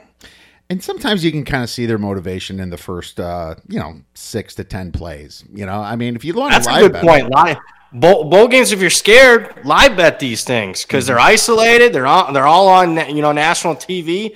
And wait a possession or two. I mean, you're going to see who wants to be there and who doesn't. So that's great advice by you. Awesome. Thanks, man. Let's move on to the next bowl then. We have the Celebration Bowl. Jackson State versus NC Central. And I got to check the line. I think it's still around the 16.5 to 17. And NC Central took some money today, 14.5. Oh, it's down to 14.5. Okay, it's funny. This screen's not showing it, probably because of the FCS. But I thought that you might have a little bit more information on this game than myself. I'm going to be completely honest. I can't remember the last time I bet a non-FBS game, Brad. And the only thing I can think of is Deion Sanders, man. And what does that mean to this line? Do you think the players care about what he's doing? I think he earned a Power 5 job. I mean, easily, just from what he's done. I don't know how he'll do there yet. I have to assume that he's going to get a lot of great recruits. But that's besides the point. We care about this line. Is anybody betting it? And did you bet it? Yeah, I bet NC Central. I think Jackson State obviously has a far superior talent edge. They've had that in all their games this year. It's the main reason why they're 12-0. I don't think it's necessarily a bunch of scheme things and X's and O's that Deion's dialing up. It's just he's got much better players. The stats say that. You look at margin of victory, yards per game margin, and whatnot. here's what has me on the NC Central. Number one, a lot of distractions with Deion. Now, he's going to coach. All the players are going to play. They want to finish strong. But he's still got a lot of split time with Colorado. He's still recruiting with Colorado. A lot of these players, this is it for them at Jackson State. They're heading with Deion to Colorado, so I don't know what their frame of mind is. NC Central and a lot of the SWAC and MEAC schools have been disrespected. At least that's their sense that I get from a lot of these coaches and players from the dog and pony show of Deion Sanders. And I'll say this, there might be something to it that the distractions have hurt Jackson State because they haven't covered their last 3 games. They're 0-3 against a number of their last 3 after they were just pulverizing teams at the start of the season. And, I'm not a big fan of the X's and O's for him. I go back to last year's Celebration Bowl where they were a double-digit favorite and lost the game outright, and it wasn't close. I'm not saying that's going to happen again, but anything above 14, I can only look at NC Central. Well, there you go. Sagarin's number, because he does have numbers on this, is 9. So, he pays attention more than I do to this. So, it just kind of goes to show you that, and his numbers are a little more condensed than mine in general anyway. It's always been like that for Jeff. But I think that there's only one way if you're going to bet this game. So it sounds like you made a play on it, and I don't disagree with it. I think there's just a lot of distraction now. And is he taking any players with him, Brad? Oh, he's taking a ton. For starters, his son, which is, one of the best quarterbacks at the FCS level, Shadur Sanders, probably be the starter for Colorado next year. He's already named him the starter. We'll see how that works out. That's right. Yeah, and then there'll be some other guys like Travis Hunter, who was the number 1 recruit in the country last year that he somehow got to go to Jackson State. A lot of the guys will. We'll see. I just think there's too much distractions there for me to want to forget, wanting to bet. Laying more than 2 touchdowns, no thank you. That's why I like the dog.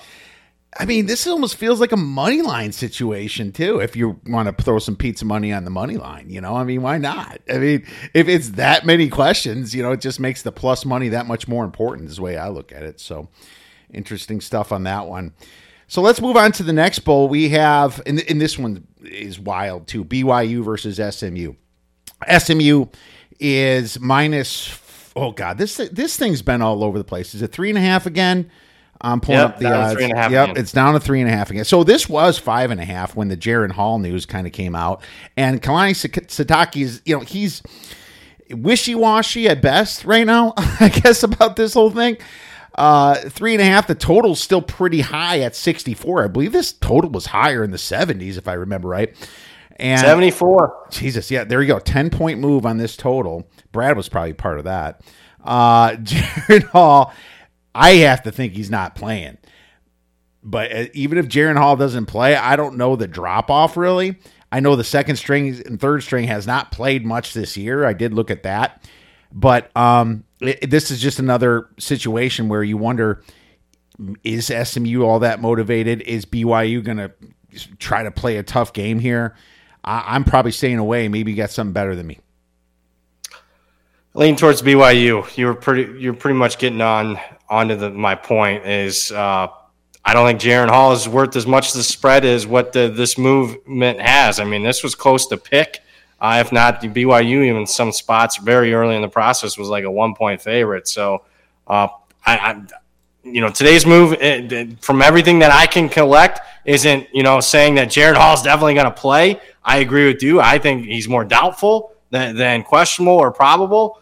I just think there might have been some guys like myself that said, you know what, the BYU shouldn't be getting 5.5 here, even with a backup quarterback. So I thought the line moved a little too much.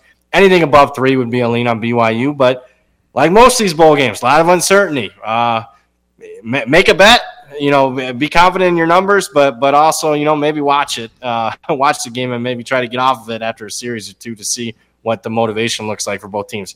I don't know until I see it. Now, I will say SMU, Mordecai will play, but their best wide receiver is opting out. So I'm not sure that how highly motivated they are right now.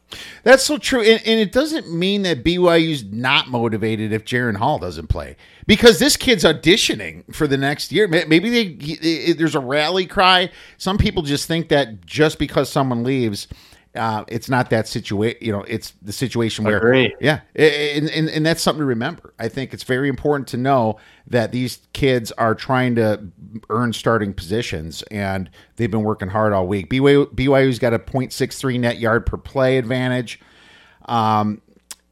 Neither defense is good. I think both. No. The QBR 92 for SMU opponent QBR and 116 for BYU, and so that's why the total was so high. I'm sure as hell ain't taking the over without Jaron Hall, no matter who's playing quarterback. But I do think that this could be a live betting situation as well. Let's move on to the next game, the LA Bowl. You got Fresno State versus Washington State.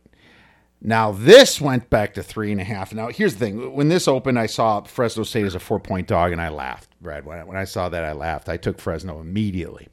Now, this thing moved far, but it actually just moved a little farther, which kind of frustrated me. I have a small buyback for a third at the +3 at Washington State because it kind of passed my 2.5, but then lo and behold, another receiver just decided to hold out. The third best receiver for Washington State just put his transfer in. You wonder how many more kids are going to do it. I'm in a much better position than others might be. I see some bets coming in on Fresno State. But Washington State, it's easy to say that their motivation could be low, but it's not like they're a big Power 5 team, and they don't want to get embarrassed by Fresno State. They were a feisty team. They beat my Badgers and in Camp Randall. I thought they gave USC a little bit of a run for the money for a little while, and they have some decent wins. I put the number at 2.5, and these next receivers could be just fine. I would lean Washington State at 3.5. What are your thoughts? I would still lay it with Fresno. It's just not, the cluster injuries not cluster injuries, but basically cluster opt-outs at wide receiver. A couple of their best defensive players are out. More important to me, both offense and defensive coordinators are out. So I don't, the shorthanded staff there to say the least. Now the head coach is going to call the defensive plays. I'm not sure that he's qualified to call the offensive plays now that the offensive coordinator took the North Texas job. So to me, there's just way too much uncertainty on that side. I think Fresno's focused. This is it for Jake Haener. You talk about an audition for the next level. This is the game for him. And I think generally speaking, Fresno, because he missed several games, their full season data, sample size and stats are kind of, skewed a little bit towards the bad because they didn't have great performances when he was out. Since he's returned, 8 straight wins for him. So I like Fresno here. And this is one where it's steamed a lot, but I go back to the last 2 years, games that have moved 3 or more points, even if you're betting right before kickoff, still 19-5 against the spread. And if you're betting, the closing line. Yeah, that's interesting. So the steam is correct, is what you're saying there. In these situations, yep. In most of these situations, there's a few outliers, but Jeff Tedford 5-5 ATS in bowl games. Jake Dicker's performance in a bowl game last year was abysmal. They lost outright to Central Michigan, got dominated in the game. Yeah, that threw me. I probably was on the wrong side of that. I was. Yeah, both of us. Fresno only 220 miles away from SoFi Stadium, so you're going to get some Fresno. I know Wazoo travels well, so don't forget that they always got their flag on College game day too, and they have a very loyal fan base there. But Fresno's only 220 miles away, so I would even give Fresno a small advantage home on this situation here. Let's move to the Lending Tree Bowl, the Southern Miss versus Rice, and I better bring up the numbers before I botch it. 6.5. Okay, I wrote 7. Total is 45.5 here, Brad. Why don't you get started on this game? It's kind of one of those. I believe these two teams were kind of rivals back in the day. What are your thoughts on this one? Yeah, they were. Rice upset Southern Miss last year. So, they were rivals in Conference USA. Obviously, they're in opposite conferences now with Southern Miss going to the Sun Belt.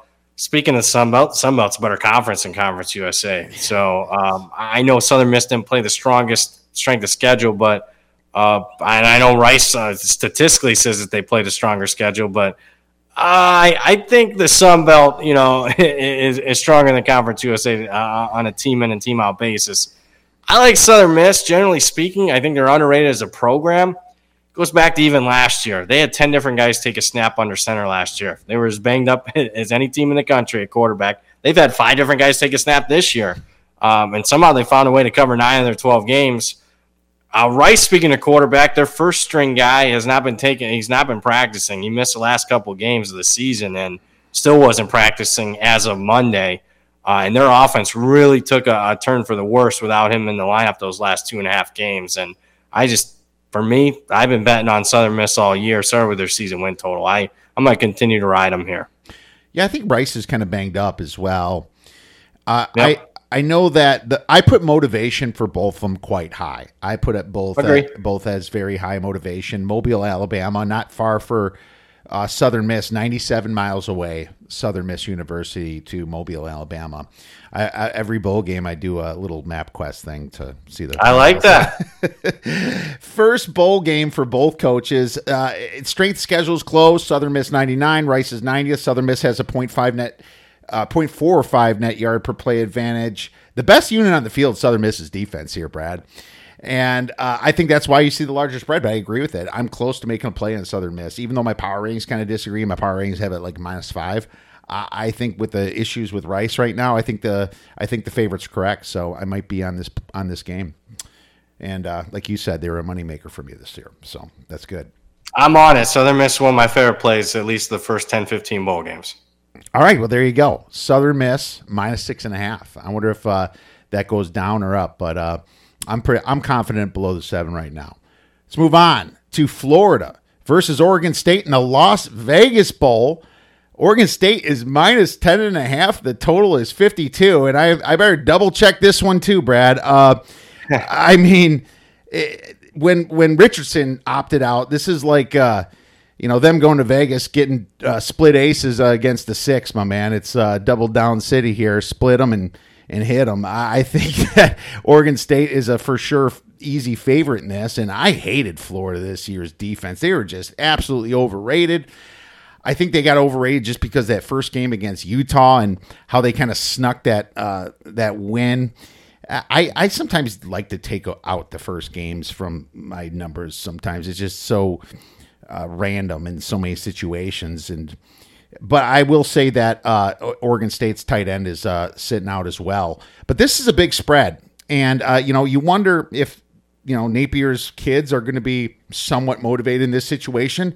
What do you think about it being this high at the 10.5? What are your thoughts? Yeah, I certainly lean Florida, even without Richardson. I'm not a big Anthony Richardson guy. He's a very questionable passer. So they're down to their third-string guy, but I like their third-string guy. I'm familiar with the kid. He's a four-star recruit that originally went to Ohio State. I've watched him in multiple spring games. I think he's all right. So Jack Miller's his name. I don't think the downgrade is probably as big as what the market's treating it. Now, Florida's missing a bunch of other guys. I mean, it's like a dozen guys. So, but I still think it's very tough for me to lay points for double digits when you got a Pac-12 team versus an SEC team. Also, I'm not a big trends guy anymore. You asked me 5 years ago, I probably was. I was a little square in that regard. But I did find it interesting. Billy Napier 17-3 against the spread as an underdog, going back to Louisiana Lafayette. He's even 5-0 this year. So I don't know if he's got a little bit of a chip on his shoulder. He is kind of a gambling guy. He knows the spread. He's very familiar with it. He follows me on Twitter. It's just not because of that. I've heard from other people that are close to him. He's on the up and up when it comes to that. So, and the other thing is, Oregon State's been great against the spread. I mean, they're one of the best teams in the country, if not the best, as far as 10-2 against the number. But man, laying double digits with a quarterback, Ben Gulbranson, who they don't even trust. I mean, they barely threw the ball even in the Oregon game that they found a way to win somehow. So I don't see it. Give me Florida. All right. And Billy Napier is probably going to be happy once he watches this episode, since he follows you on Twitter. He's able to see it. So there you go. Unfortunately for Billy Napier, he is 1-3 against the spread in bowl games. So that is a small sample size. It's a small sample size. As good. I know. I like your 17-3 as a dog. That one's a little bit more prominent here. But you think that Billy Napier's himself's going to be motivated, even though the team might not be. Yeah, I wrote Florida's motivation is low, but I don't trust that. I agree with that. Yeah. That's why it's 10. I mean, if they're motivated, this line's probably 3. And Richardson's playing and everybody's playing. Oregon State's 3, not 10. Yeah. I know Oregon State's going to have high motivation, though. I mean, you get to be an SEC team.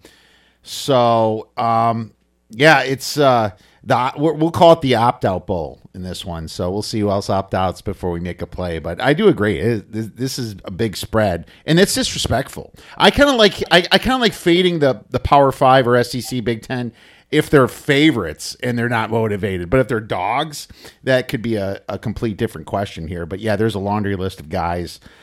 Torrance, their offensive lineman. Braun, their offensive lineman. Black, their linebacker. Yeah, it's just quite a few guys transferring. But I believe ETN's still there, so that's interesting, at least for now.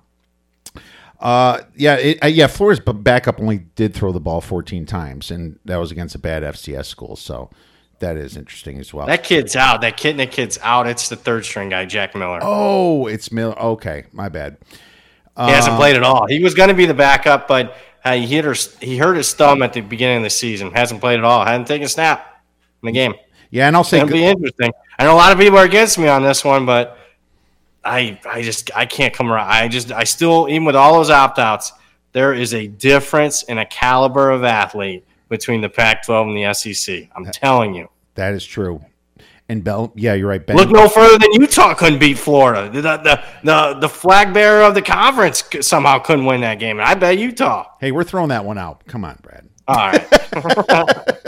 Yeah, Ben Gulbranson, man, you can't trust him that well, especially late double digits. Ooh. I mean, if you think about it, just like, man, wait a minute, what am I doing here? I'm betting minus 10 against Florida. Yeah, Pac-12 schools kind of come back down to earth a little bit. Their second and third guys here that are sophomores are probably itching to play. So think about it like that. Frisco Bowl, Boise State versus North Texas. North Texas plus 10, total 56.5. I believe that's where it's at. 10.5, actually, you see here at DK. 59. Total went up to 59. So those are the live odds right now here. So with this one, Brad, I mean, North Texas, I think they're kind of it's weird. This is like a home game for them, isn't it? The Frisco Bowl, it's like across the city. Yeah. You know, it's very close. So, you know, they're going to have people there. I wonder, like, what the kids think about it. It's not like they get to travel. Is it more of a business type trip for them? So looking at the motivation's kind of interesting. I say medium-high motivation for Boise State, though, because I know they got Green as their quarterback, but, you know, he kind of came in for Bachmeier and did well. I just think that, you know, he's coming in and he's going to want to win this game. I think how much you're going to give North Texas, maybe a point, maybe a point and a half. I don't know, for home field advantage. Boise State's got the harder strength of schedule, 98th to 122nd for North Texas. Boise State's got a little bit of a net yard per play advantage. I think that probably is a little skewed because, you know, they played with that offensive coordinator in Bachmeier that was screwing stuff up at the beginning of the season. Yeah. Boise State has the best unit on the field with their defense. So that's, I think, what I'm concentrating on. Yet, you know, you still have a big spread. My power rating has Boise State minus 12.25, though. So my power rating says it's slightly short, Brad. What are your thoughts? Yeah, I lean towards Boise here. Different team with the Dirt Cutters, their offense coordinator, Green at quarterback compared to what they were the first 4 weeks of the season. North Texas, you know, fired their coach, so they got an interim. Generally speaking, interims are negative EV. I think it's like 30 and 35 going back to 2005 against the spread. If you're betting on interim coaches, I think it's going to be even more negative moving forward because interim coaches, substitute teacher effect. What happens now? You hit the portal. I think there's more chance now. North Texas, not a bunch of players hit the portal in this instance, but again, Phil Bennett's not getting the job. They just hired their guy. I know you're playing close to home, but I just don't see it. And you mentioned that Green will be motivated. He's a Texas kid, so I do think he's motivated. I looked at North Texas down the stretch. UAB, UTSA, two of the better teams in Conference USA, got pummeled in both games by 3 touchdowns. Boise State's as good as those two teams, so give me the Broncos. I'll lay the doubles. There you go, and you can get hunt for a 10 here. Maybe you can get a little bit better if you get a bunch of public money on thinking it's a home field game for them. So no need to rush. Let's just take a look at it. But I agree with you. My power rings agree too. So we'll look at that one. Let's round the corner here to Monday, December 19th. So on Monday, we're watching college football, Brad. I love it. Myrtle Beach Bowl, UConn versus Marshall. Marshall is -10. Total is 40.5. Another very low total. This is at Brooks Stadium in Conway, South Carolina. I wrote UConn's motivation is kind of medium or medium high. I think they're excited to get into a bowl game with Mora. I know it's fun to party in Myrtle Beach. I've never been there. I've heard good things about Myrtle Beach for kids, but I think Marshall's motivation is medium low. I think that it's kind of a bad opponent, and I think Marshall probably wanted something a little bit better for the season, but it's only upside for UConn. I like UConn's motivation more than anything. I know Jim Mora's 2-2 against the spread. Marshall does have a .87 yards per play advantage, but man, the Huskies as a dog this year, beating teams like Boston College, beating Liberty. They beat Fresno without Haener, so that's a little bit interesting to throw out there. Even though my power ratings have Marshall as a pretty big favorite here, I still lean to UConn. Haven't made a play yet. What are your thoughts? I lean towards Marshall, and I agree with you that I think Connecticut's sky high in this game, and they have the motivational edge. I just don't think they're very good. Even though they won a bunch of games, I thought a lot of it was fluky. They got outgained by FIU, got outgained by UMass. Those are two of the worst teams, if not the two worst teams in college football. They got outgained in those games. I mean, they're getting outgained by 85 yards per game. Marshall leaves a lot to be desired when they're not focused. I mean, they get beat. I mean, BG beat them. Louisiana beat them when they were a big favorite. But man, if you tell me I'm going to get their B game even, I think they're just far and away the superior team here. So I lean Marshall. Not one of my favorite bets. It's always not ideal to lay double digits when you got a total of 40. But that's where I'm at here. My power rankings have it 13. That's a pretty big disparity for me time of year. Let's go to Myrtle Beach and see if these kids party, Brad. We'll go hunt around at night and have a good time. Those days have come and gone for old BP. Same with me, my man. Marshall's defense ranks second in success rate and number one in defensive EPA. So I'll tell you right now, that's pretty good. I don't know how Connecticut scores. I mean, that's possible. I'd be surprised they get more than 14. All right. Well, I had a lean on UConn. I'll stick with my lean, but maybe you took me away from the window. So like I said, we don't have to be betting all these games. Tuesday, December 20th, the famous Idaho Potato Bowl, San Jose State versus Eastern Michigan. Eastern Michigan plus 3.5. It was 4.5. The total is 54. I find it interesting that it didn't get the 3. I will admit that I'm an early player on Eastern Michigan at the 4.5. This is at Albert Stadium in Boise, Idaho. So here's what I wrote. San Jose State's motivation has to be extremely low because they go there anyway, during the year. It's not exactly a reward to go play in Boise State. Maybe the kids were assaulted there or something, is what I said before on another podcast. Eastern Michigan, their motivation is probably low, but, maybe they show up this game. The MAC has been, just kind of crazy in bowl games before. We always say the MAC is such a bad conference, yet they always show up in the bowl game. Eastern Michigan's Chris Creighton, 3-1 against the spread in bowl games. Brett Brennan only has won that one bowl game, 0-1 against the spread, Brad. I give San Jose State credit for getting there, but man, I think that some of their wins was due to their plus 12 turnover ratio.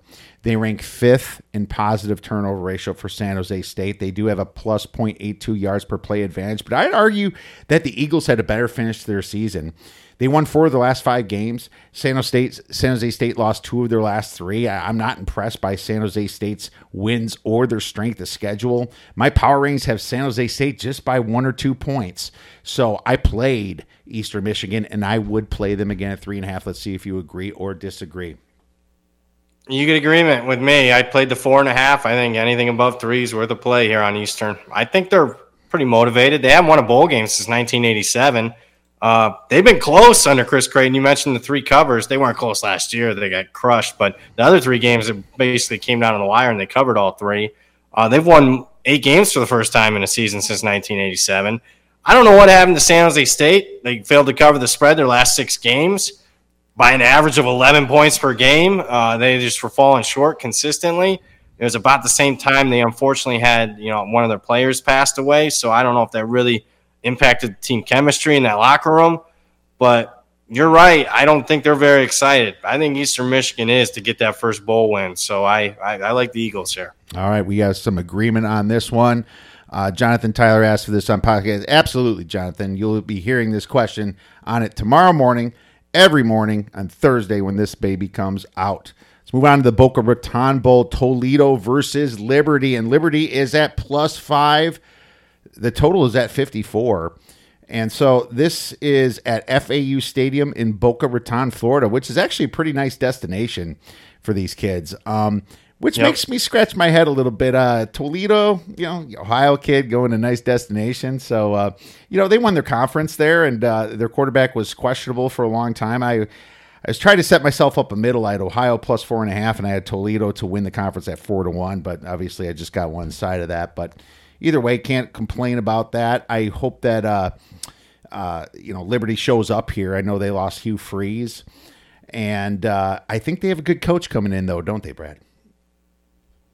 Yeah, Jamie Chadwell is a really good hire. So the future's bright for Liberty. I'm not sure that the immediate future's bright as far as this bowl game. Are they going to show up? I don't know. I'll tell you one thing. They didn't show up the last 3 games of the season. They failed to cover the spread by 29 points per game. I mean, they lost their last 3 games outright as a double-digit favorite in all 3 games. I mean, that New Mexico State final, Liberty was a 24-point favorite and lost the game by 35. 59-point ATS loss. I looked it up. It's the worst performance in any game in college football in 4 years. It's in the top 10 of any since 1990. Since 1990, one of the top 10 worst performances in college football. What are you talking? 10,000 plus games there. So really, really bad. I didn't like. I'm not sure it gets turned around for the bowl game with an interim coach. I would bet Toledo a lot, but I don't think Jason Candle is very good. I think he stinks, honestly. Even though I'm right there with you. I bet him to win the MAC. They should win the MAC every year. Look at their recruiting classes. Look at the talent disparity. Yeah. They literally should win the MAC 4 out of 5 years, and they don't. They're 0-4 in bowl games the last 4 years with them, and they've lost 3 of them outright as a touchdown plus favorite. He's good at that. He's done it 7 times in the last 2 years, losing outright as a touchdown plus favorite more than anybody in the country. So I lean Toledo just because I didn't like what I saw Liberty down the stretch, but it's not a big bet because I do not trust Jason Candle. You shouldn't trust him. 1-4 against the spread in bowl games, and he's burned our tickets in the past. I think that how the hell did Liberty get Chadwell? I still don't understand. They have a lot of money. They have a ton of money. I guess so. I guess so, because it felt like almost like a downgrade going from the Chanticleers to Liberty, maybe, or at horizontal at best. But he's getting paid 4x, 4 times as much at Liberty. Jesus, I thought he'd go to the Power 5. I'm not. That's what I figured. I guess maybe his defense. I guess maybe this game's without McCall. I don't know. But I thought he was the next coach to be hired. I thought he'd be going to South Carolina a year or 2 ago, personally. So agree. That's what threw me off. Strength schedule's equal. 128 for Toledo, 121 for Liberty. But I do have a play on this game, Brad. Toledo's got a .27 net yard per play advantage. Toledo is sloppy. 116th in turnover ratio at -8. That's where it really happens for them. But both defenses are actually solid. They both rank top 10 in success rate. They both rank top 21 in EPA. I took the under, my man. I took under 54. I like that. I'm going to write that one down because I have not looked at that yet. Yeah, I think that the points come at a premium. One thing I will say is when Toledo did play Ohio in the bowl game, I know Ohio did not have their starting quarterback, but their defense was pretty swarming, and that's the unit I can trust a lot more is their defense. So I love the under in this one. I play for a few stars at least, and lean Liberty at +5 for sure. I will look into that. One thing I will say, both teams' quarterbacks situation's been banged up here down the stretch, so keep an eye on that as we get closer to the bowl game. Who's actually going to start a quarterback for both teams? Yeah, make sure you. Yep. Huge point. That's going to change possibly. This is still 54, which shocks me. This thing should be 50.5, in my opinion. So, I would definitely look towards the under for all you listeners out there. Let's move on to the next bowl here. We have on Wednesday, December 21st, moving up to Christmas, New Orleans Bowl, South Alabama versus Western Kentucky. Western Kentucky +8. The total on this one's close to the same as before, about 53.5. This is at the Caesars Superdome in New Orleans, Louisiana. So this, South Alabama creeped up on me, Brad. I did not see them coming. They were a very solid team, and obviously being this big of a favorite, 7-8 points.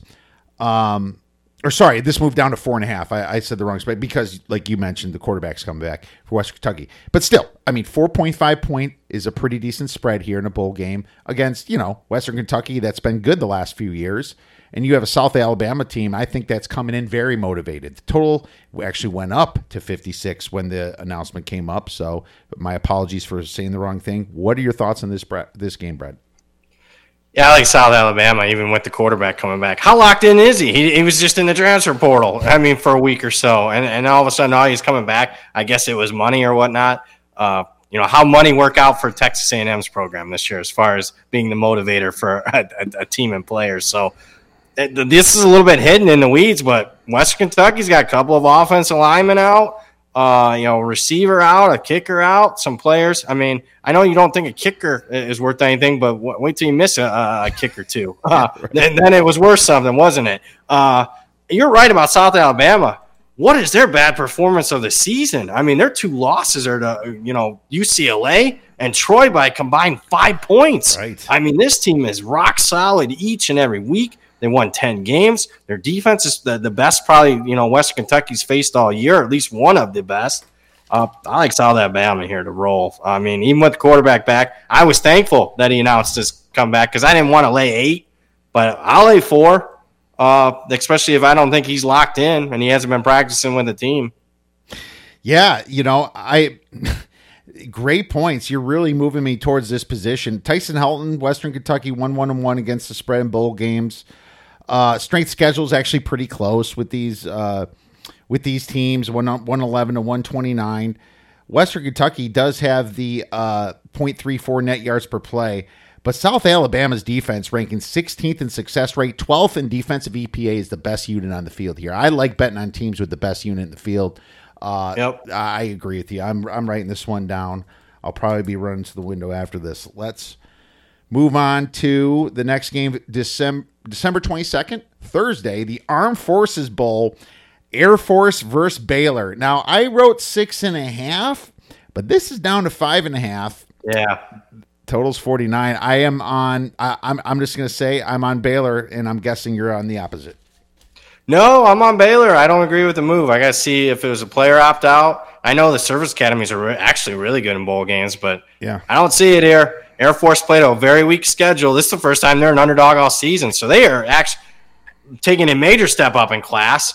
I'm Mr. Pro Air Force. That was my biggest season win total bet was Air Force over. They won that bet. I should be feeling good about them. I didn't like what I saw from Air Force most of the season. I had to, the fact that I had to sweat out that bet was ridiculous, I thought, because I was betting over 7.5 wins, and they were favored in all 12 games. That should have been a non-sweat whatsoever.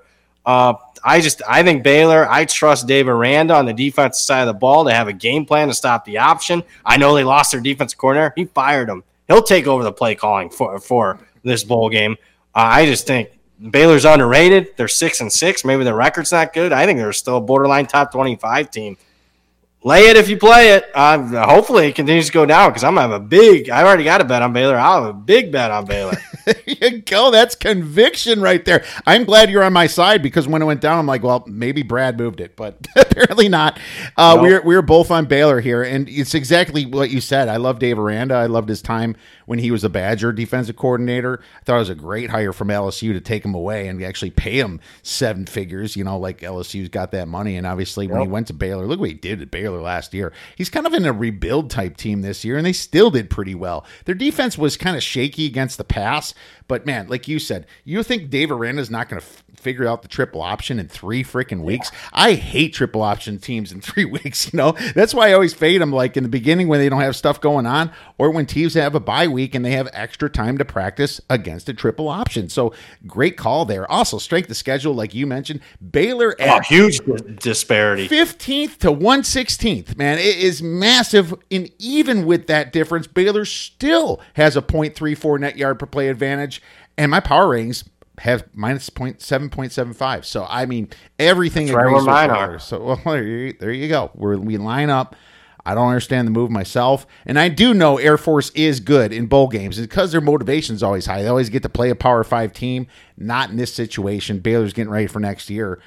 Don't see a ton of opt-outs yet for Baylor, too, so I find that interesting. So agree. That's looking good for Baylor. B and Brad are on that side. Let's move on to Friday, December 23rd, the Gasparilla Bowl, Missouri versus Wake Forest. Wake Forest is -1. The total is 60.5. Brad, I got to admit that I almost made a play on Missouri. Just looking at the line, it kind of looked weird, and then I don't know, I got off it. I'm like, you know what? I can wait this one out. I want to see what you have on this one and see if we line up.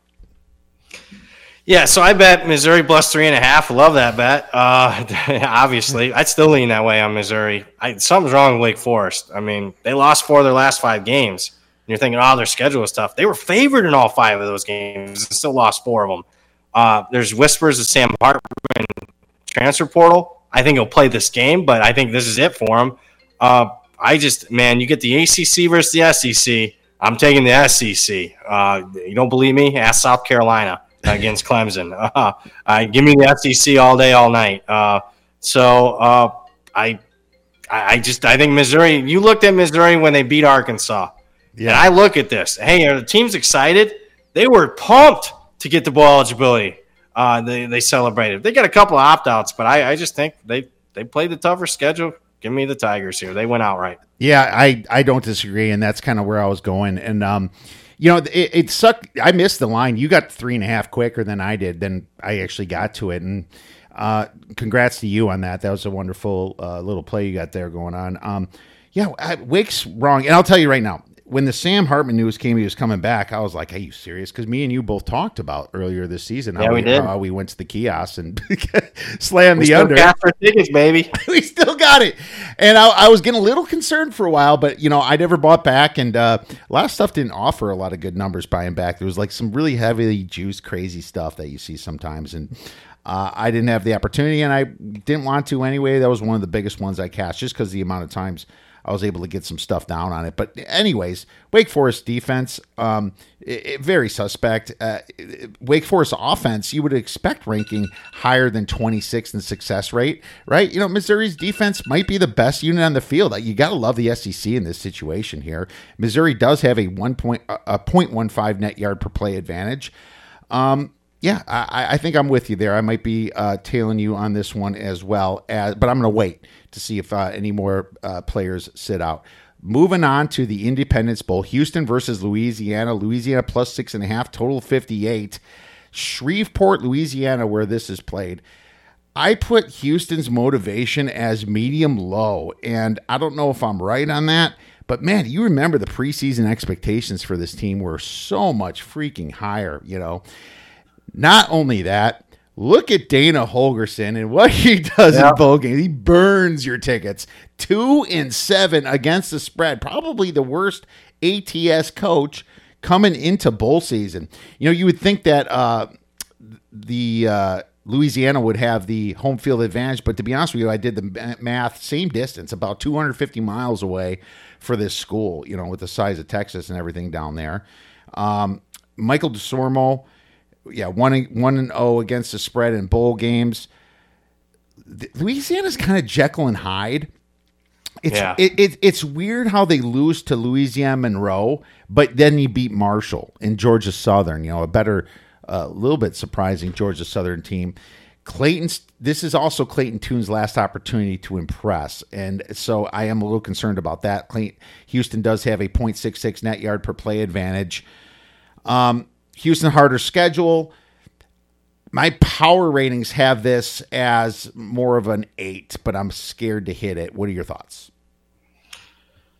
I lean Louisiana. Haven't got to the window yet at all in this game. I think it's a high variance game. Wouldn't stun me if Louisiana won the game outright. Wouldn't stun me if Houston won by 3 touchdowns. I'm waiting to see. 7 would probably be the go for me on Louisiana. You mentioned Holgorsen. I mean, you said it's the worst coming into bowl season. You are correct. That is the worst ATS mark. In fact, there's only one coach worse than him in the last 15 years in bowls. That would be Rod Carey from Northern Illinois and Temple. He was 0-7 against the spread in bowl game. But that's it. That's the only one worse. With guys, that coach 5 or more bowl games, I don't know what Houston's motivation is. They're such a Jekyll and Hyde team. I thought they were going to turn their season around. They lose to Tulsa as a double-digit favorite in the finale. Louisiana at least, looked impressive getting the bowl eligibility. It's just a lean for me, but I haven't bet it yet. And that says something. For a guy that's got 50-plus bets, the fact that I haven't bet it means I'm not really interested. I'm not seeing value. That certainly says something, man, because I haven't bet it, like I said, either. Very interesting situation. And like we said earlier, Brad, waiting this out, finding out who's leaving, who's playing. We don't know for sure Clayton Tune's playing.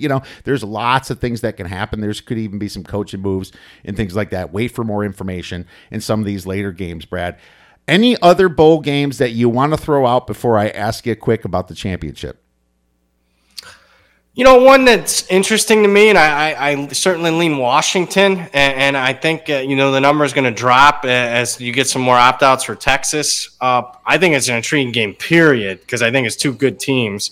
And I think with Michael Penix coming back for Washington, could be a really kick start to their upcoming season. I know it's in the Alamo Dome, and you got to give Texas a little bit there. I just think with no Bijan Robinson, no Roschon Johnson, and some other guys out, and it's going to be on Quinn Ewers. I'm not a big Quinn Ewers guy, so give me Washington. There you go. I was hoping you'd talk about Oklahoma, Florida State, because I have a bad play, I think, on Oklahoma at 7.5. Do you have any thoughts on that? I wish I could get out of this. I'm the Knowles there. Both tackles are out for Oklahoma. I think Eric Gray's out there, outstanding running back. I don't see it for the Sooners. I think they're focused on the recruiting trail next week or so. I agree, and the reason I played because I thought Venables would have the team motivated being in his first bowl, but with all these opt-outs now, I realized I was on the wrong side of it. It probably shouldn't even be 7.5. It should be 10.5 right now. It might close 10. In this situation, in the NFL, I usually tease the other side and I take the semis down to 1.5 and find myself a good partner.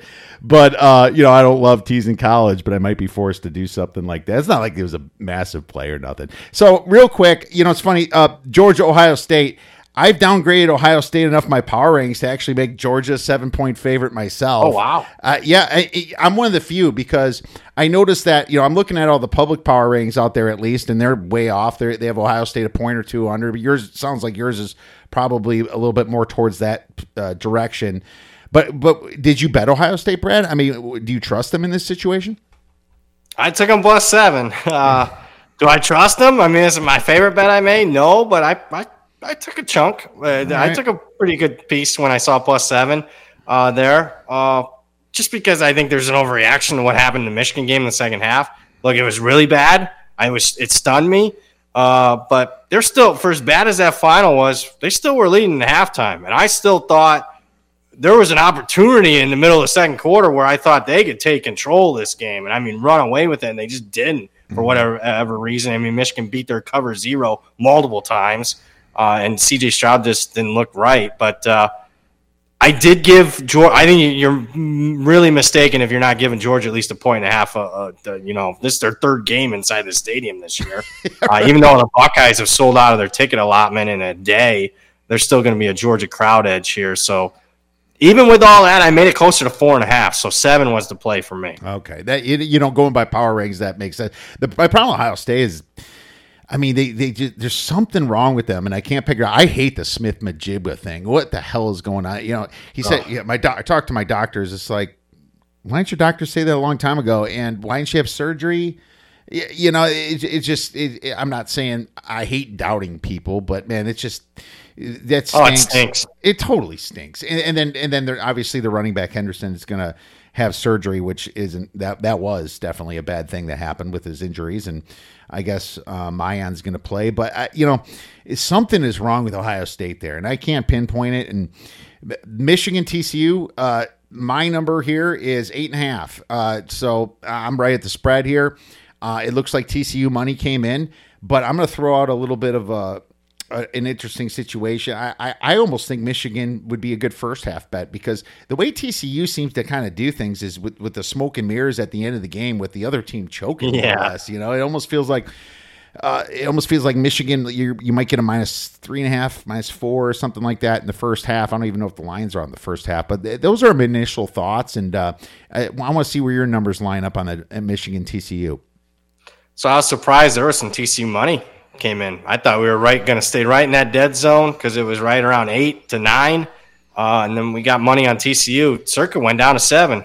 I laid 7 with Michigan. I think TCU's overrated. So I think Michigan will lean on them. TCU hasn't seen an offensive line that Michigan has all season. So give me the Wolverines there. Even without Blake Corum, I think this is more business for them this year. They were happy to be in the playoff last year, got smoked.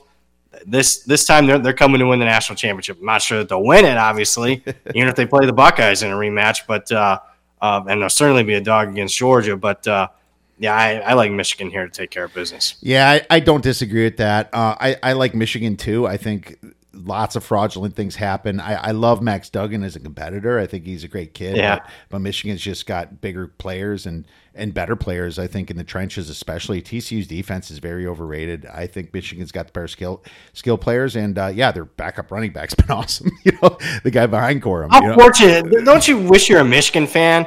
I mean, how fortunate. I mean, they're not playing Alabama or Clemson or a historically great LSU team. You get to play TCU in a semifinal. I know. It screws Georgia over, doesn't it? They have to play Ohio State. Yeah, to say the least.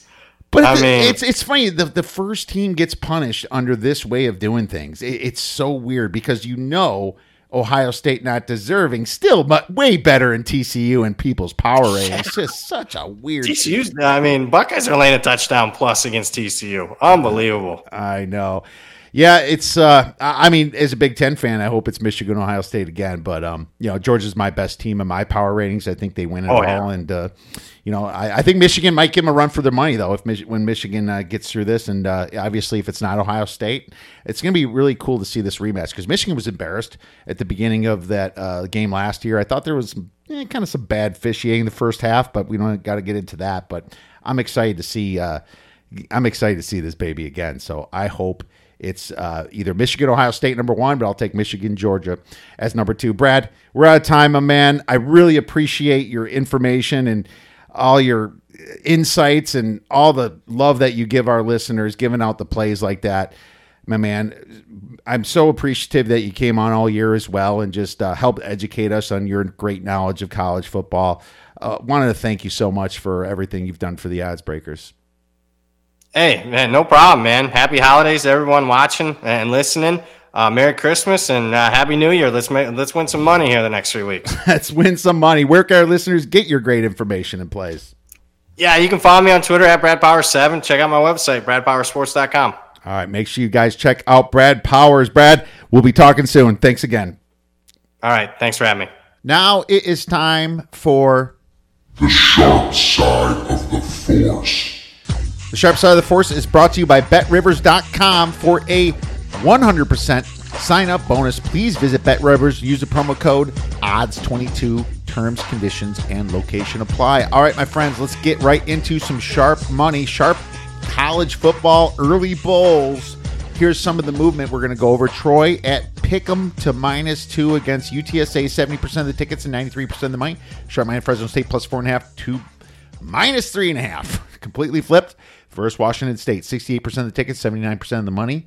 BYU -1 to plus 3.5 versus SMU. I should have said sharp money on SMU.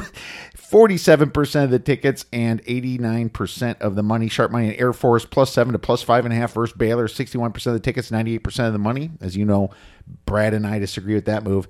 Sharp totals, Cincinnati versus Louisville under 44 to 39.5. 71% of the tickets, 93% of the money. Sharp money on Washington State versus Fresno State under 57.5 to 52, 60% of the tickets and 97% of the money. Sharp money on North Texas versus Boise State over 54 to 59.5, 53% of tickets, 76% of the money. Sharp NFL Week 15. Sharp money on the Seahawks +4 to +3-ish, kind of +3.5. Let's call it 3.25. 38% of the tickets and 56% of the money. Sharp money on the Chiefs -11 to -14 at the Texans. 52% of the tickets and 99% of the money. And lots more bets coming in later. I think there's a lot of waiting going on this week. Sharp totals: Colts versus Vikings over 46.5, 48, 49% of the tickets, 64% of the money. Sharp money on the Jaguars versus Cowboys over 45.5 to 47.5. 88% of the tickets, 92% of the money. Sharp money on the Lions versus Jets under 49 to 44.5, 72% of the tickets, 89% of the money. Sharp money on the Chiefs versus Texans over 46.5 to 49.5, 61% of the tickets, 69% of the money. My friends, thank you so much for listening to this show. Really appreciate all you listeners. And if you could rate, review, and subscribe to this podcast on iTunes, Google Play, or Spotify, it would greatly help us. I read all the reviews. Please feel free to do that if you have some time.